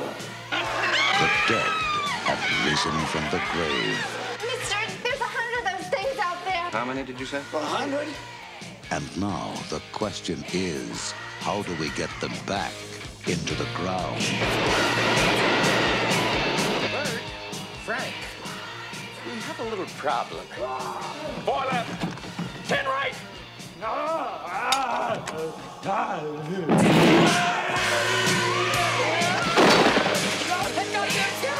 It's all over everything! Stupid asshole! Watch your tongue, boy, if you like this job! Like this job! Brain.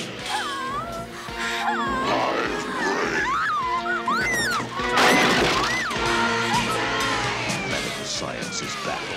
And it's a puzzle, because technically, you're not alive. Why do you eat people? Not people. Brains. How do you kill something that's already dead? Well, how do I know, Fred? I don't know. Let me think. It's not a bad question, Bert. In that movie, they destroyed the brain to kill him. Is that what they did? The brains, right. Brains. Brain!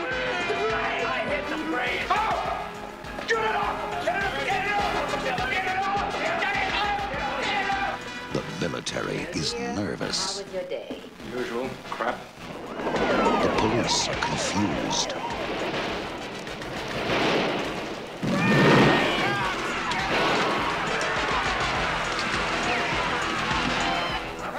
Send more cops. It worked in the movie! Well, it ain't working now. Bring the movie line! It's not a bad question, Bert. It's not a bad question, Bert. It's not a bad question, Bert. The return of the living dead. The film in my number 3 spot, and that was Celebrate a Scream Queen. And so I chose the lovely Linnea Quigley to be represented that day, because that scene in the graveyard really spoke to me as a young guy when I first saw this film. I'm not sure what exactly it was about it, but I think I have 1 or 2 ideas. I think I've seen this movie maybe 40 times or so, but it keeps me entertained, and it's so much fun every single time I watch it. And because I used to watch on VHS so much, and now seeing it on Blu-ray, and you can see things in it that I never saw before, just the details. And yeah, shout out Linnea Quigley as trash in this movie is iconic, but there's so much more. I mean, the Tarman zombie has always been one of my favorites. This is one of my favorite zombie movies of all time, and I made my wife watch it, and I'm smiling like this the whole time. Then she looked at me at one point and said, "So this is your favorite movie?" I'm like, "Yeah, isn't it awesome?" And she's like, "Okay." It's like, but it's got a great combination of comedy. It's not a comedy movie, but it's funny as hell, and it's winking at you, and the effects are great. There's some really good stuff in it, and the soundtrack. I was surprised. I watched it last October as well, actually, and it's another one of those that keeps kind of popping up. I seem to watch it annually, and I'm surprised with how much fun I can still have with this movie. And that's why I got to put this on the list, because it's one of my favorites, and it always entertains. I mean, I've often been, and I admit it as being a little bit of sometimes I have trouble with horror comedy, because I find sometimes the comedy overtakes the horror a little bit. And I just feel like when you get a solid horror comedy, when it's done well, and there are examples of it, there might be some more examples later on the list, and that's one where I don't know, I'd have to question. Maybe if you don't like horror, you wouldn't like it, but if you like horror movies, it is so entertaining from beginning to end. It is definitely one of the greats, and it wasn't part of my 31 Days of Horror this year, or else it would have been right up there, probably around the spot where you have it. So well, whenever you hear somebody acting like a zombie and saying brains, you have to know this is where that came from. That wasn't coming from George A. Romero. Nope. As much as George A. Romero's influence is obviously all over that film. It's one of those. It's an indirect sequel, I guess. Not really to Night of the Living Dead, but they do mention it, right? They say, "Hey, have you ever seen the movie Night of the Living Dead? Did you know that movie is real? They shipped some of those bodies here in the basement," and it starts it off, and it's a crazy fun film, and the ending is so dark. I guess like they bomb everybody dies, but it's just great. But there's a sequel, so actually two sequels. I'm gonna be going in kind of a downer mood now for my number 3. My number 3 is not as much fun as your number 3, but it is impactful. This is the 1988 version of The Vanishing. Je m'appelle Raymond Lemorne. Je suis sociopathe et claustrophobe. Je n'ai jamais trompé ma femme.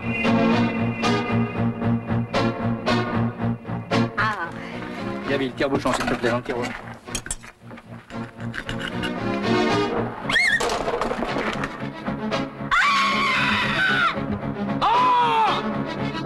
Mais je m'empresse de vous dire que pour moi, le pire, ce n'est pas tuer.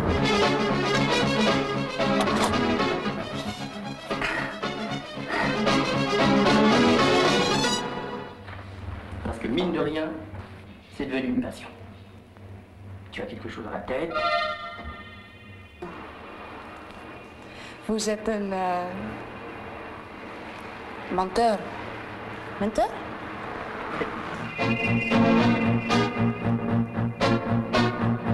Non, je ne vais... Non. Oui? Et je veux...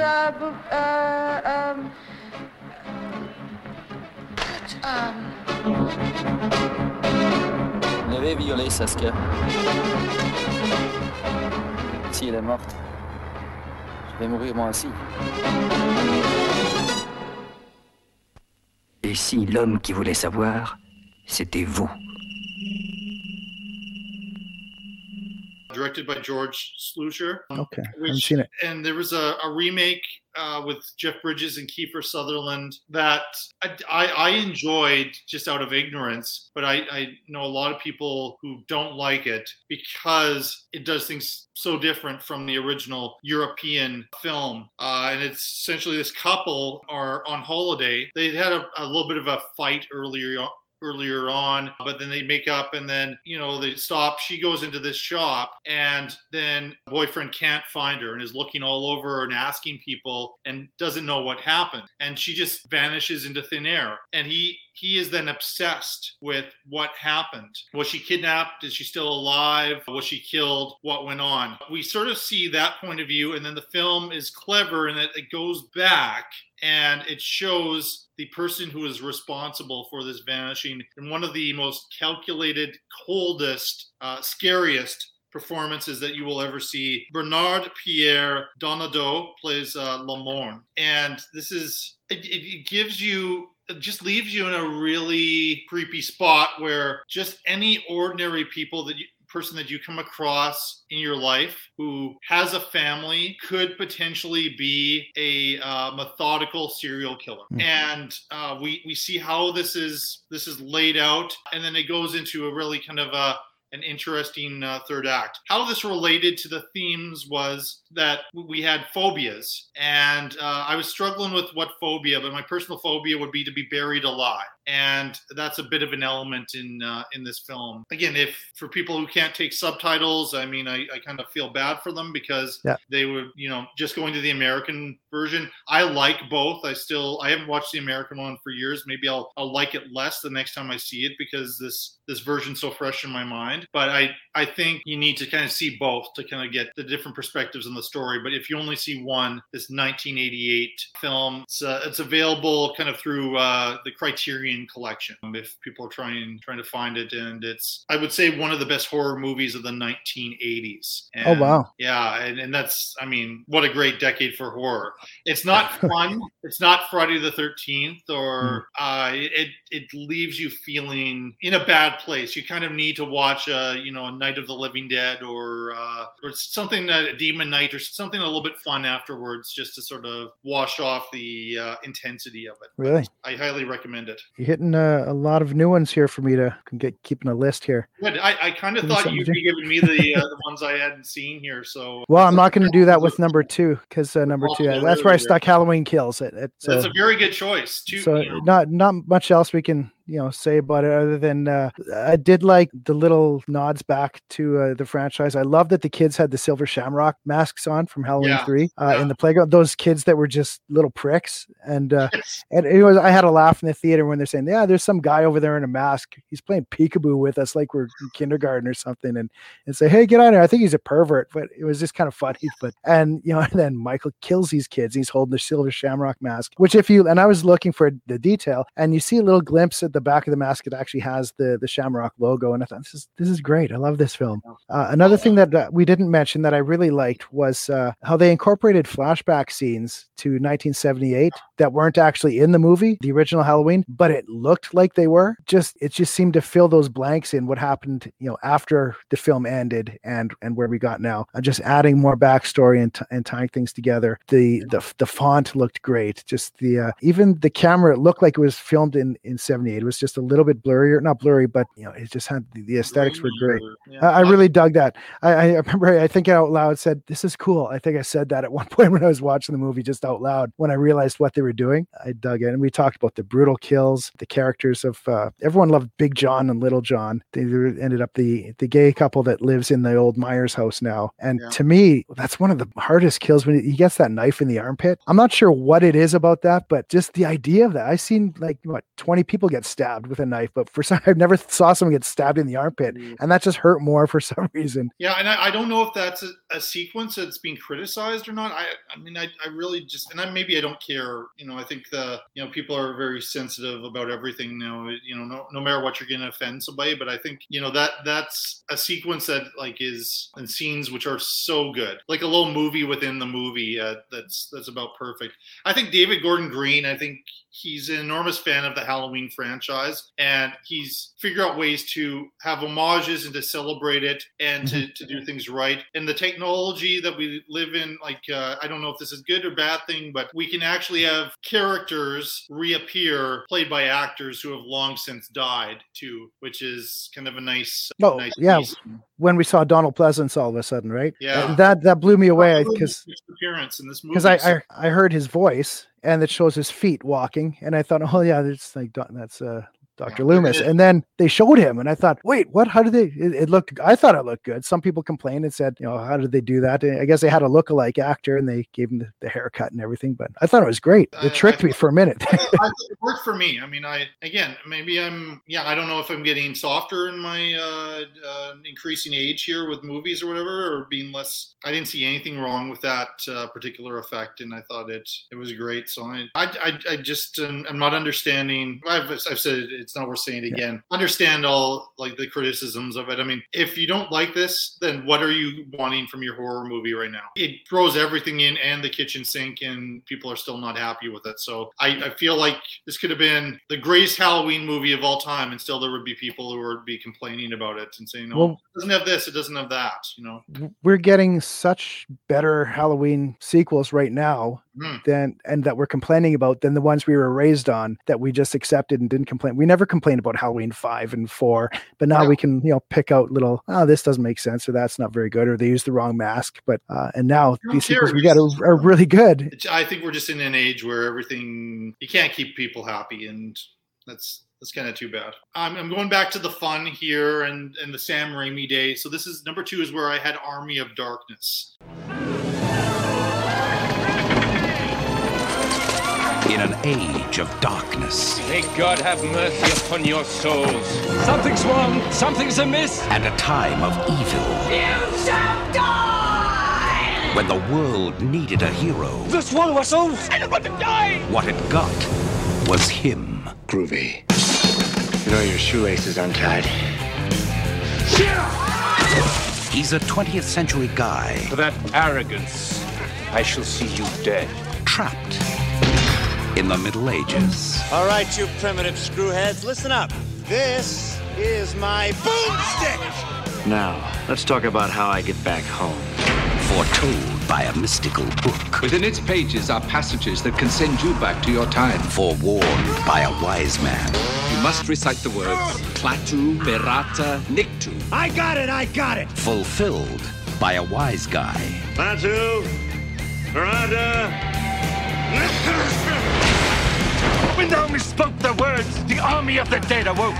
Now he's got a date. Give me some sugar, baby. With the Army of Darkness. You found me beautiful once. Honey, you got real ugly. Sound the trumpets. Raise the drawbridge. Drop the Oldsmobile. From Sam Raimi. Oh, that's gonna hurt! Director of Darkman. Comes Army of Darkness. They live. They breathe. They suck. Army of Darkness. This is one where the cat's out of the bag. It's a full-on horror comedy. I guess some criticisms might be that it's not as scary as the earlier chapters, but it was so much fun. And sometimes I watch it and I kind of get why some people might not dig this one as much. But it was just that particular day, again, we're talking about movies where right day, right time. I had so much fun with it. Bruce Campbell just gets to be as zany as possible, but those who are playing it straight, realize that they're in a comedy. Evil Dead 2, the other actors didn't realize they were in a comedy. They thought they were in a regular horror movie, and only really Raimi and Bruce Campbell knew that they were actually making a comic horror movie. And I just like all the way they use the medieval time travel piece, but it brings the blood, it brings the gore. We have the dead army that rise up. There's a lot of fun in it, and it's one of my favorite horror movies of the 1990s, and it remains so. And so this is one that I might label a classic. I don't think it had a great reception when it first came out, but it was kind of thrown into the spring. But people know it, and I really like it. I'm not going to argue with you at all. I love The Army of Darkness. That's I got the poster on my wall, and I helped that movie make its money in theaters. I think I went like 5 times. Every weekend for a month. We said, "What do you go see movies?" Yeah, I don't know. What do you want to see? See Army of Darkness again? And then I'd see one friend that hadn't seen it yet. Say, "All right, here we're going this Saturday." And then we go to the cheap theaters. We'd see it again, and it's a good time. It's a medieval horror movie with a heavy Three Stooges influence. Yes, which very heavy Three Stooges. and I mean, there's no way completely to top Evil Dead 2, but they took the idea of his hand beating him up, and instead all those little ashes attacking him and going up his nose. That's a really uncomfortable sequence too. I mean, there's something kind of sneaky about it, how they get the body horror in there and all that. And I'm glad, I mean, it holds up on multiple viewings, and obviously you would know that if you saw it that many times in theater. So I'm glad it's endured, because there's so many movies from the 1990s I feel like have been kind of forgotten about and lost, and there was a danger that this could have been, but because it was part of a great series, it's carried on, and it made me feel good. So oh, right on. Yeah, I wanted for a minute I thought about watching that one as well. Wanted to hit all 3 if I could, but it just wasn't to be. I do love Army of Darkness. It's definitely the most fun of all of them. And Evil Dead's fun, or Evil Dead 2 is a lot of fun as well. But this one's just pure. Okay, we're just gonna the cabin in the woods thing's a little bit scarier than the medieval adventure, and but so many great just Ash lines in that movie. It's probably the most quotable Ash movie. Yes. No, it's a lot of fun. So we're on to your number one, your favorite or perhaps the best of the 31 Days of Horror. What did you choose for that? Well, I don't know if this is the best movie, but this is the one I purely enjoyed the most. And as soon as you suggested doing this movie jumped to the front to me, and the month wasn't even over yet. And I said, this is number one. And this film is called Psycho Goreman. Many moons ago, a nameless evil was imprisoned in a place far beyond reach. Hurry up! If he were ever to be released, it would spell certain doom for all existence. Is that fear I smell? Your planet will be torn to pieces, and I will treat your endless screams as I rip. Is this yours? B? Oh my god. The gem of Paraxidike. Whoever wields it is able to command me. Go over there and wait for us to come back in the morning. You will suffer an eternity for this. Mom, Dad, I want you to meet Psycho Goreman, or PG for short. I will bathe in your blood. Don't worry. Be worried. Slow down! He's gonna kill everybody. Not unless I tell him to. What did you 3 maniacs get up to? This is getting a little weird. This sick game must come to an end. She will enslave the galaxy into endless servitude. Kill him! Cool.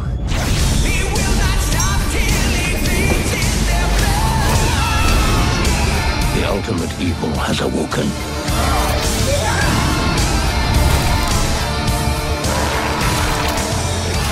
There's a new god in town, and his name? Psycho Goreman. was nice meeting you. It would be nicer if you were dead. All right, bye. So I chose this on cool cover artwork, as was the theme. And this is what it looks like for all of you that are listening.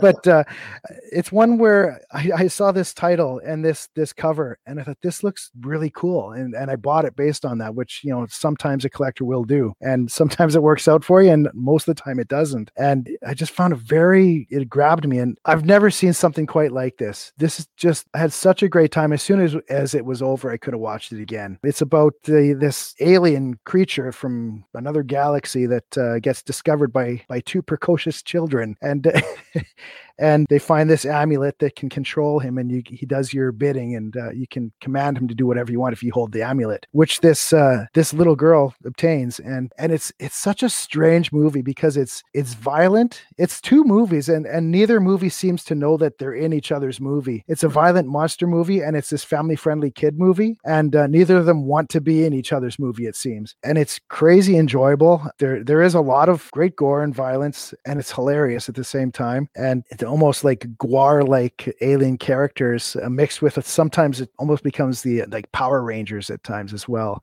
with some silly fights. But there's just so much going on in here, and the kids just want it to be a kids movie, and the alien wants to kill everybody and destroy the earth.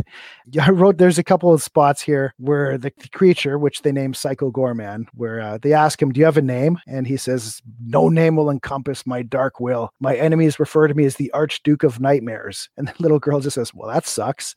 And we're going to give you a new name." And so they call him Psycho Gorman. And the film is filled with, the monster is speaking in his deep, scary monster voice, saying, I will drink your screams and bathe in your blood. And the kids are like, yeah, okay, boring. And they just want to play games with it. And there's just a lot of fun. I'm not sure if you've heard anything about it at all, other than... It's one I've been meaning to see, because there's a real kind of, already a cult film movement for this one. And I remember when it's kind of showed up in Saskatoon with the Broadway Theater, and showed up there, and I didn't know what it was. And then suddenly it was kind of I don't know if it's on a streaming service, but I've also kind of seen it around in like Sunrise Records, stores like that. Yeah.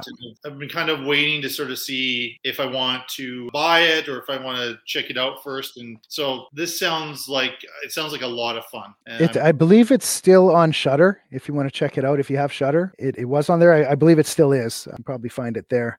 Another thing with, going back to the cover, how it grabbed you is it's got a slip cover, and on the back, the description of the movie says one thing, and it describes it as this intergalactic scary monster movie. But if you open it up and look on the inside, the Blu-ray, the cover right up totally describes it as a family-friendly kids movie where they're teaching this alien about the power of love and friendship. So it depends which cover you read. You don't know what you're getting into, and you kind of get both, and it's really strange. And I've never seen something quite like this, which, when he keeps saying, I'll make you beg for mercy and you will only receive pain. And they say, okay, knock, knock. And they would do not, why are you saying knock, knock? And, he tells his origin story about the battles from galaxies across the universe. And they say, oh, that boring, dumb story made me tired. And it's funny because the kids are completely unimpressed or never intimidated by this creature, but he does kill a lot of people in very delicious ways. There's a father in this movie who is a joy because he's just the most clueless dad, and he's just an idiot, and his feelings are all hurt because his wife's mad at him for wrecking the microwave. And I made dinner for my family. A thank you would be fine. With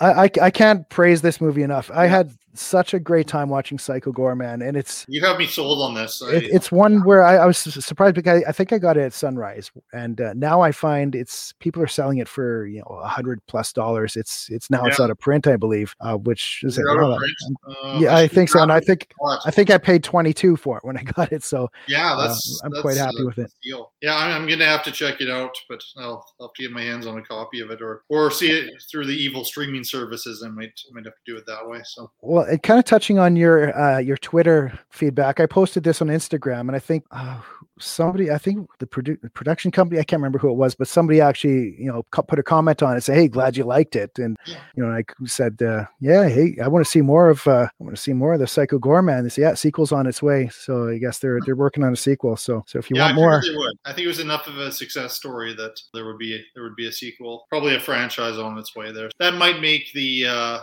the movie a little bit easier to get a hold of when the second one comes out. It could, yeah. My number one is a less interesting choice than yours, but I think you'll understand why I picked it. Just honestly, one of my favorite horror movies of all time, very high up on my favorite of the 90s. It was on the day based on a book, and with Rob Reiner's Misery.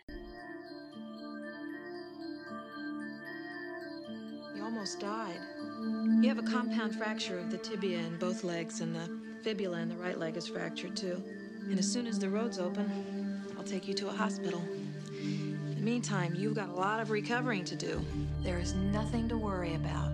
You're gonna be just fine. I'm your #1 fan. My name is Annie Wilkes. I think one of my clients, Paul Sheldon, might be in some kind of trouble. You mean Paul Sheldon, the writer? Well, everybody sure likes those misery books. They had it at the store, Paul. They said he checked out last Tuesday. Isn't that a little strange? I guess it was kind of a miracle you finding me. In a way, I was following you. You were following me? Oh, Paul, I've read everything of yours, but the misery novels. You must be a good man, or you could never have created such a wondrous, loving creature as Misery Chastain. You're very kind. The presumption must now be that Paul Sheldon is dead. You dirty bird. How could you? Misery Chastain cannot be dead. Misery Spirit is still alive. I don't want her spirit! I want her! And you murdered her! You don't think he's dead, do you? And don't even think about anybody coming for you, because I never called them. Nobody knows you're here. And you better hope nothing happens to me. Because if I die, you die.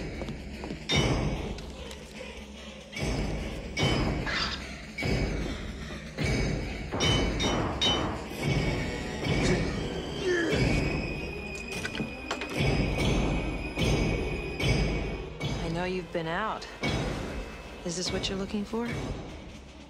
Eventually, you'll come to accept the idea of being here. Annie, whatever you're thinking about doing, please don't do it. Annie, for God's... Shh, darling. Trust me. God's sake. It's for the best. God, I love you.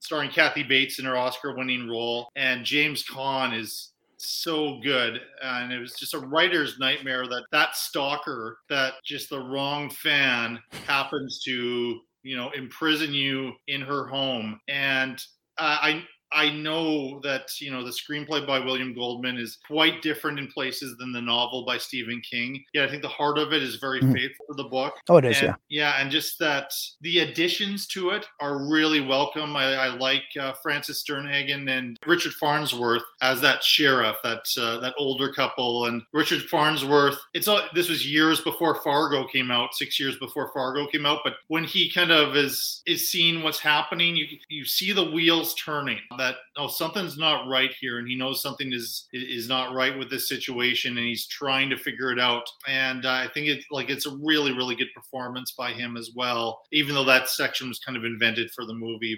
But nothing beats that 1-2 punch of James Caan and Kathy Bates. I watched it a lot, and it's maybe unfair it was just the convenient one for me to watch that day, and I kind of knew that one would be probably, if I was compiling some sort of best of, that would be it. Yeah, I love Misery. Yeah, I recall you posting that when I watched that on the same day. Actually, that was my follow-up to Nosferatu. I watched Misery, and it's still magnificently acted. I'm amazed by it always, because when you think about it, the film is two people really, and 3/4 of the film takes place in one room, in a bedroom with a bed and a desk. Most of the movie is in there, and never at any point are you bored. You're just and James Caan has to do his whole acting laying in a bed or sometimes sitting on a chair in a wheelchair. But for them to do what they do, given these restraints, I think it's amazing. Caan's performance is kind of underrated, actually, I think. And I totally agree that Kathy Bates, and at that point, she was, maybe a theater actor, but she wasn't. Yeah, she wasn't as known as she is now. So people were just wowed by where did she come from, type of thing. I think when it came out, but Khan has a very difficult role.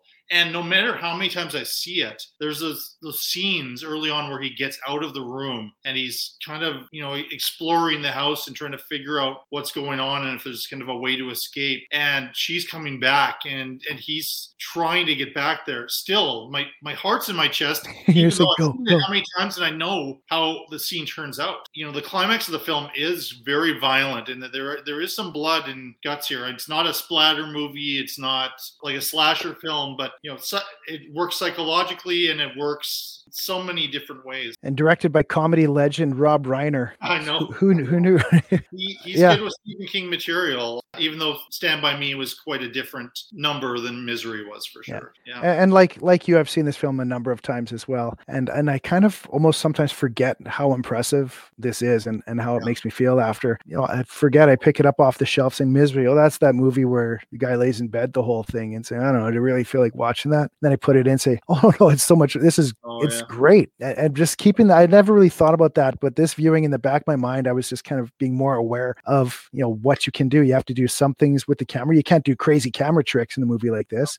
You're focusing on faces for the most part. And Kathy Bates, the way she delivers her lines is so, when you start realizing she's a little off center, she's not the happy, friendly nurse she appears to be. You get a little unnerved with her, with her awkward, improper use of foul language.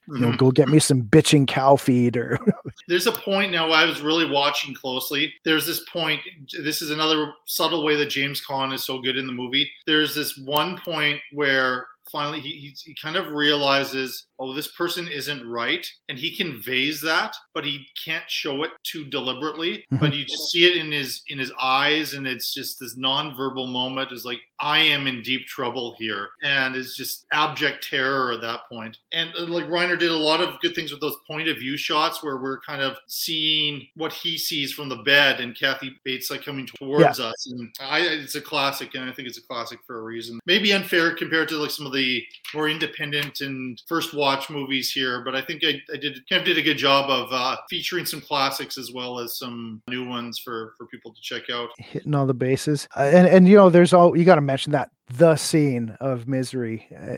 There's that scene.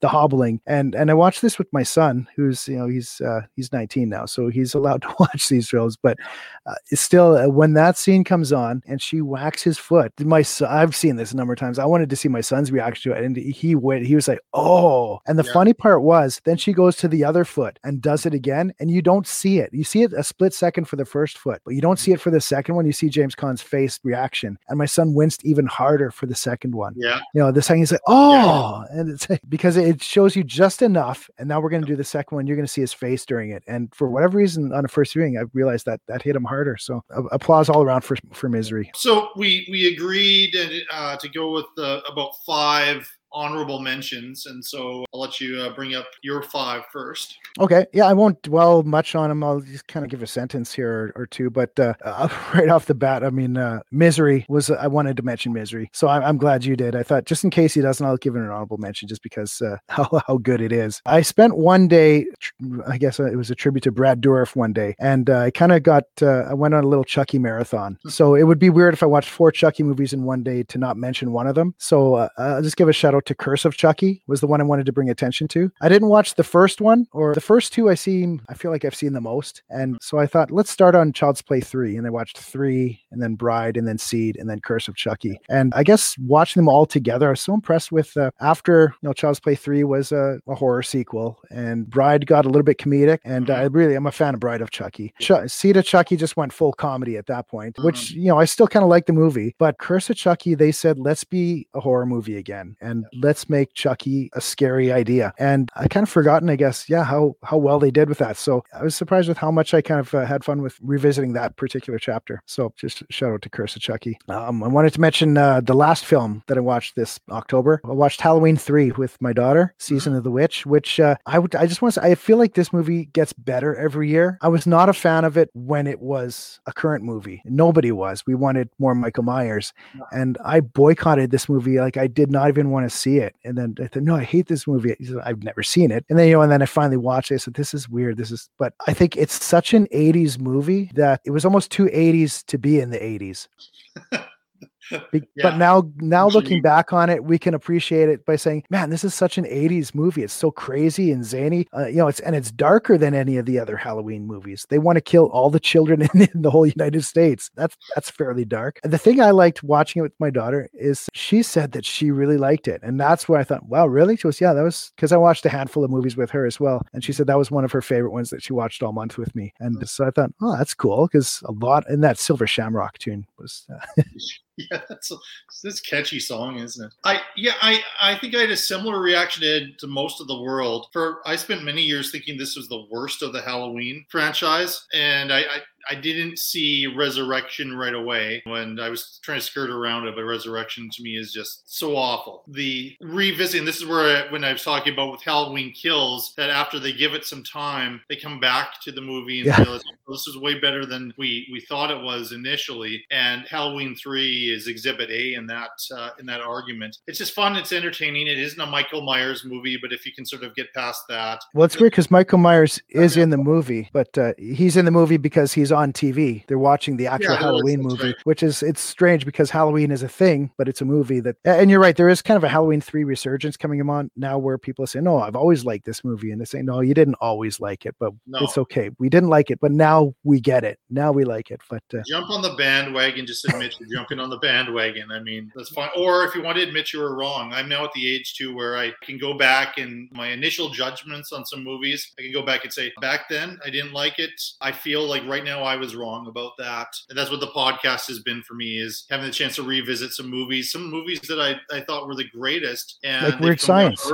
And then some others that I was just like, this is garbage. And I watch it and no, it's not garbage. This is actually, quite good and entertaining and fun, and fun's okay. It's okay to have fun with movies. They don't all have to be heavy. Throughout the 90s, I was more into like the heavy, really dramatic films. And now I've kind of softened on that a little bit. And I think with Halloween 3, I think I was trying to not like it back then. I've made my mind up before I seen it, saying I'm not going to like this because it's not what I want it to be. And people say maybe if it was just called Season of the Witch or the Silver Shamrocks, whatever, maybe it would have been better, very possibly. But at any rate, I enjoyed it. Do you have any comments on The Curse of Chucky at all? Or I need to sort of revisit that one. I watched Seed of Chucky that day, which ultimately not a fan of. Part of it is I don't mind. It's weird. It is meta, and we were kind of in the age of post-Scream, the meta horror movie, and franchise is trying to be meta a little bit, but I think is maybe a little bit too much. I mean, I admire Jennifer Tilly. Like, she has some obviously no issues with like the stuff she has to say and she has to do in that movie, and the portrayal of her playing herself. So I kind of admire that piece of it. I found it very believable. Her playing Jennifer Tilly, I think she pulled that off really well. Yeah, she did a good job with that. But the way she kind of makes fun of her image, and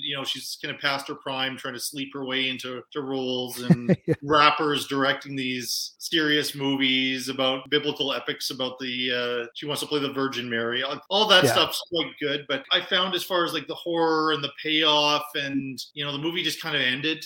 So I have to revisit Curse, getting back to Curse, revisit Curse and kind of see how I feel about it. But I think a mix or a balance of the comedy and the horror. This is one where the comedy took over a little bit. I think Bride of Chucky had the best balance of horror and comedy of the franchise. But Curse, getting back to kind of the more scary, serious Chucky, I think was a good move. And I think with the new Chucky series that's out now, I haven't started that yet. I kind of wanted to refresh my memory because from what I understand, it follows, it's canon with the movies. So I kind of wanted to revisit the ones I'd not seen as much. So that's kind of why I went back to. Did you see the remake? I haven't seen the remake yet. I haven't. No. And that's its own kind of character. So I had 2 more shout outs to do. And one of them, I really had to mention Chris Wallace, the special effects guy. To tribute him, I watched The Fly, and man, The Fly from, what is it, 86, I think it was. Great movie. Again, I really wanted to put it in my top 10 because what he does with those effects, it's the ickiest of any movie I watched all month. Like,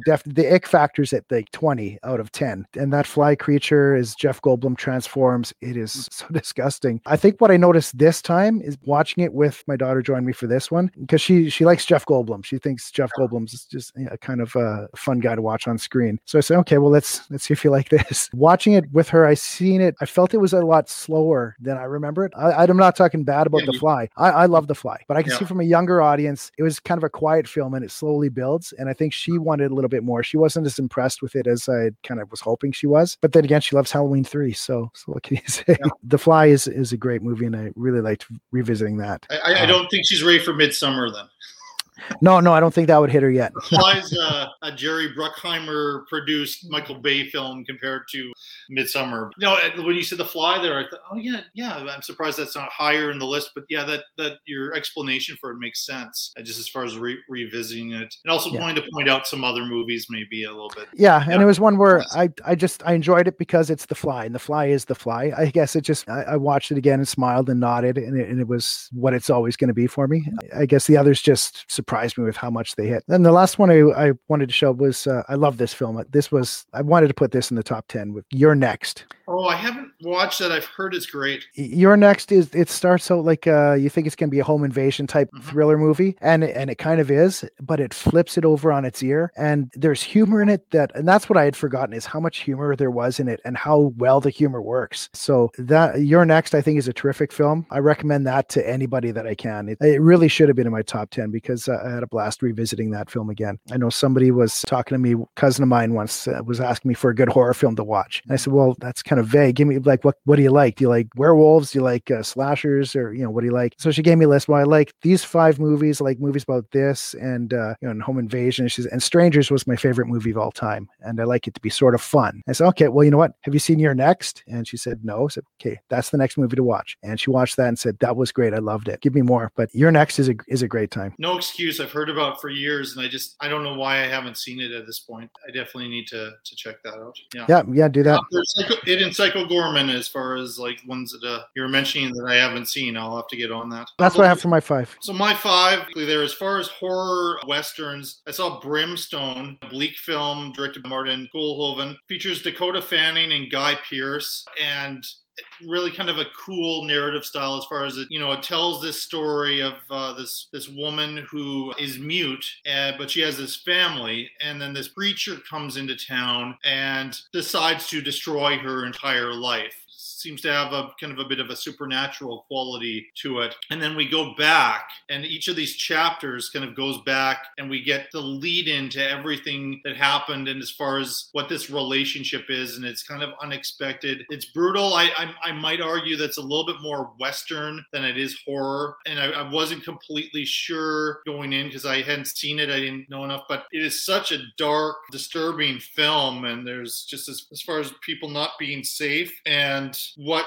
Guy Pearce, because he was in another movie where he was the protagonist that I saw in the morning, and in the evening he was just this nasty villain, and so it kind of goes into the realms of religious horror as well. It's one to check out, but again, it's a little bit like The Vanishing. I mean, you're not going to be walking away with a good feeling in your stomach after it. I have heard of this one, and from what I understand, it's people say it's pretty brutal, a tough watch where it's not a happy.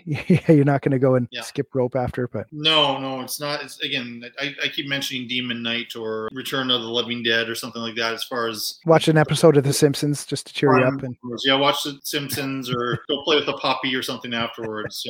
I don't know what, like with this particular section, another really kind of bleak one, interesting zombie film from Australia called Cargo, directed by 2 directors, Ben Howling and Yolanda Remke, and starring wonderful British actor Martin Freeman. And it's a bit of a survival piece where Martin Freeman and his wife are trying to survive the zombie apocalypse with their baby, but then they run into all kinds of problems. And I hate to spoil too much of it in some ways, but the things that happen to Martin Freeman puts him in a really, really tough position as he's trying to do everything to save his child. And there's also Aborigine young man who's kind of gone through a similar thing where his father has been turned and was trying to kind of help his father or keep his father alive somehow. And Simone Landers, I might be mispronouncing that name, plays Thormy in there.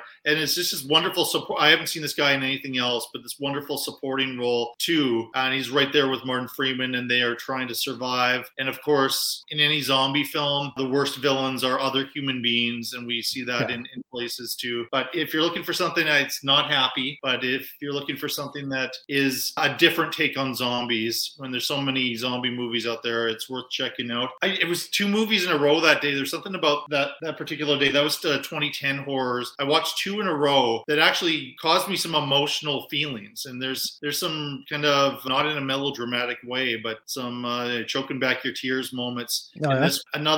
there was another one that might have made this list if they hadn't had a really goofy blooper reel at the end, which kind of lessened everything, that all the good that had been done for the previous 90 minutes. A movie called Final Girls, which has a kind of emotional payoff like that, but Cargo doesn't have anything kind of goofy like that in there. So it's on Netflix. It's worth checking out. My next one, Deep Star 6, directed by Sean S. Cunningham. This was on that Chris Wallace day. It's funny how close it is to The Abyss. Yeah, they came out the same year, but I just had a good time with it. It's about like naval underwater researchers, and they have this missile that potentially they're going to shoot off, but they discover this creature in the water that gets in and attacks the crew. And we've seen this type of movie before, but it's so entertaining and so much fun, and big kills in there. Miguel Ferreira plays another character who does all of the wrong things, but somehow we don't mind it because there's something about that actor that where you like him no matter what movie he's in. So I caught that one as well. Same day, actually. Double featured that with The Fly. And going back, that was another one of our friend Larry's guilty pleasure favorites. And it was very, I couldn't remember that movie at all when we were talking about it on his show. And then I found a copy of it. Actually, a guy actually sold it to me for free. He said hey, how much you want for that? He says, just take it. So I thought, it's that good. So, and I put it on, and for whatever reason, when in that era, there was a lot of underwater monster movies that came out. Yeah. And I wasn't big on that, yet I liked Alien and I liked outer space creature features, but it's essentially the same idea. It's just underwater is outer space, really, for us. Yeah. So, but I just put on it. Yeah. Steve Miner directed that, right? As well? No, it's Sean S. Cunningham. Sorry, right. Yeah, the Friday the 13th guy, but definitely the same kind of, a lot of the music sounded like Friday the 13th kind of music as well. And it just hit a lot of those beats as a monster movie. When it became a monster movie, which for me, it took a little while to become that, but when it became that, it was a lot of fun. I mean, I like the cast. I thought he kind of technically, it'll never be the classic that Friday the 13th is. As a filmmaker, I thought kind of in the 9 years between those two films, I think technically he became a stronger filmmaker. It didn't feel like an independent movie as much as Friday the 13th felt like the original one felt like an independent movie that brought a bunch of ideas and just hit gold with what they were doing. And I like it a lot. I don't know. Are you still kind of a bit mixed on it? No, I liked it. I wasn't sure what I was getting into. As soon as when we're talking about guilty pleasure type movies, those are usually my favorite. Someone says like, this movie, I really like it, and I feel like no one else does, and I feel like it's maybe not that good and it's kind of silly, but it's got a cool monster. It's like, okay, yeah, I'm into that. I'll check it out. I'll trust you. Usually hasn't strayed me wrong too many times. No, I definitely dug it. I was surprised with how much I enjoyed it. I don't feel that guilty with that one for some reason. I like it a lot. I mean, there's times where it's kind of silly, but no, I go with it. My next one is you mentioned some older films, black and white films, which is good. House on Haunted Hill, directed by William Castle on Vincent Price Day. I guess the only drawback to me putting it in kind of the top 10 was I kept thinking about like Shirley Jackson's The Haunting and the 1963 film, which is kind of a less goofy, maybe less fun, but more of a straight up horror as far as a haunted house film. This one has some fun to it. Vincent Price, I mean, he never completely disappears from a role, but he's quite good in it. Like what he does, it plays to all of his strengths. And so I had a lot of fun with that. That was pretty early in the month. I think it was even the second day that I watched it. And it's one I was kind of back and forth. Is this number 10 on my list or is it a runner up? And I kind of went with it as a runner-up because there's just some other ones I wanted to feature a little bit more and maybe had a little bit more fun with. And Yeah, I think the only drawback is I was comparing it a little bit too much to a film that came chronologically a few years later and was a less cartoonish horror movie. And I think I've seen this story many times, and the whole spend a night in a haunted house to win some money, whether it's in this movie or whether it's on, I think Scooby-Doo or Flintstones had it. The Flintstones, yeah, that's right. So I think this might be the first time I've actually sat and watched this movie in its entirety, paying attention to it, because, I wasn't going to watch that when I was a kid because it's black and white and it's old and I don't appreciate it yet. But going back now, like, it's a pleasure to see Vincent Price in these kinds of roles. His line delivery is, and he's so iconic. Just, our guests are here and unfortunately still alive. And the bickering he would have with his wife was just, it was funny too. And I'm trying to find the name on IMDb here. I think it was Carolyn Craig, who played Nora. Great screamer. That's one thing I remember that from. She was one of the best screamers of the 31 days. And there was a lot of screamers. Pretty good. And it's funny going through the cast. Skeleton played the role of Skeleton. That's awesome. There was also I'm just trying to think why I've seen this actor. Maybe he was in TV at that time or some other movies with this name. I had to look it up. Alicia Cook Jr. Plays Watson Pritchard. He's the one who has the drinking problem. Okay. Actor. He looks so familiar to me. I liked him in the role. And he's the one who's kind of warning them. This is not a good place. There are bad things here. Nobody's taking him seriously because he drinks too much. Got a kick out of that character as well. Yeah, the movies from that era are different. It's kind of funny because there's a lot of narration, which we don't get now. And, a lot of a floating head telling you the story and introducing, this is Watson Pritchard. He's, and then tells his backstory. Now, this is Nora Manning. She's here with, this is her story. But that's one thing that definitely identifies it with being in a 50s film. Yeah. One thing I do want to get around to now, having seen this freshly, is there's a Riff Tracks version of this movie where they do a comedic commentary over it. You can find that on streaming on Tubi and those kind of services. I know I flagged that. So I definitely want to check that out now. And another nasty one. And two of my darker, nastier ones were from that Western horror day, but saw Ravenous, directed by Antonia Bird. And this is where Guy Pearce is the guy that we're kind of cheering for. He's a soldier who's essentially been proven to be a bit of a coward. He gets sent off to California to this kind of end of the world detail.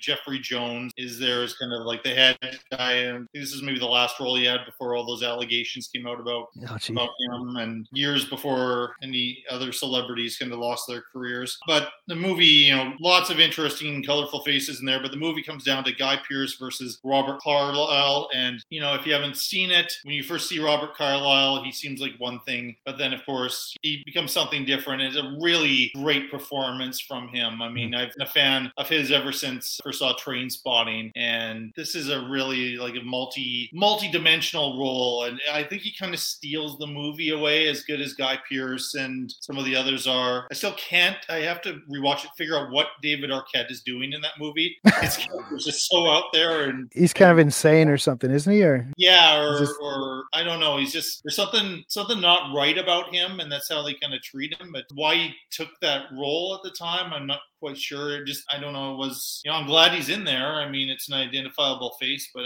I'm not sure it was a little bit of a thankless role. And if you have any issues with even the thought of cannibalism, then maybe it's not the movie for you. But as far as pure horror, maybe if it had been just all dark movies on my top 10, it might have made it there. But there were a few others I had a little bit more fun with than Ravenous. And then I guess that was the difference. There's some great lines in that film too.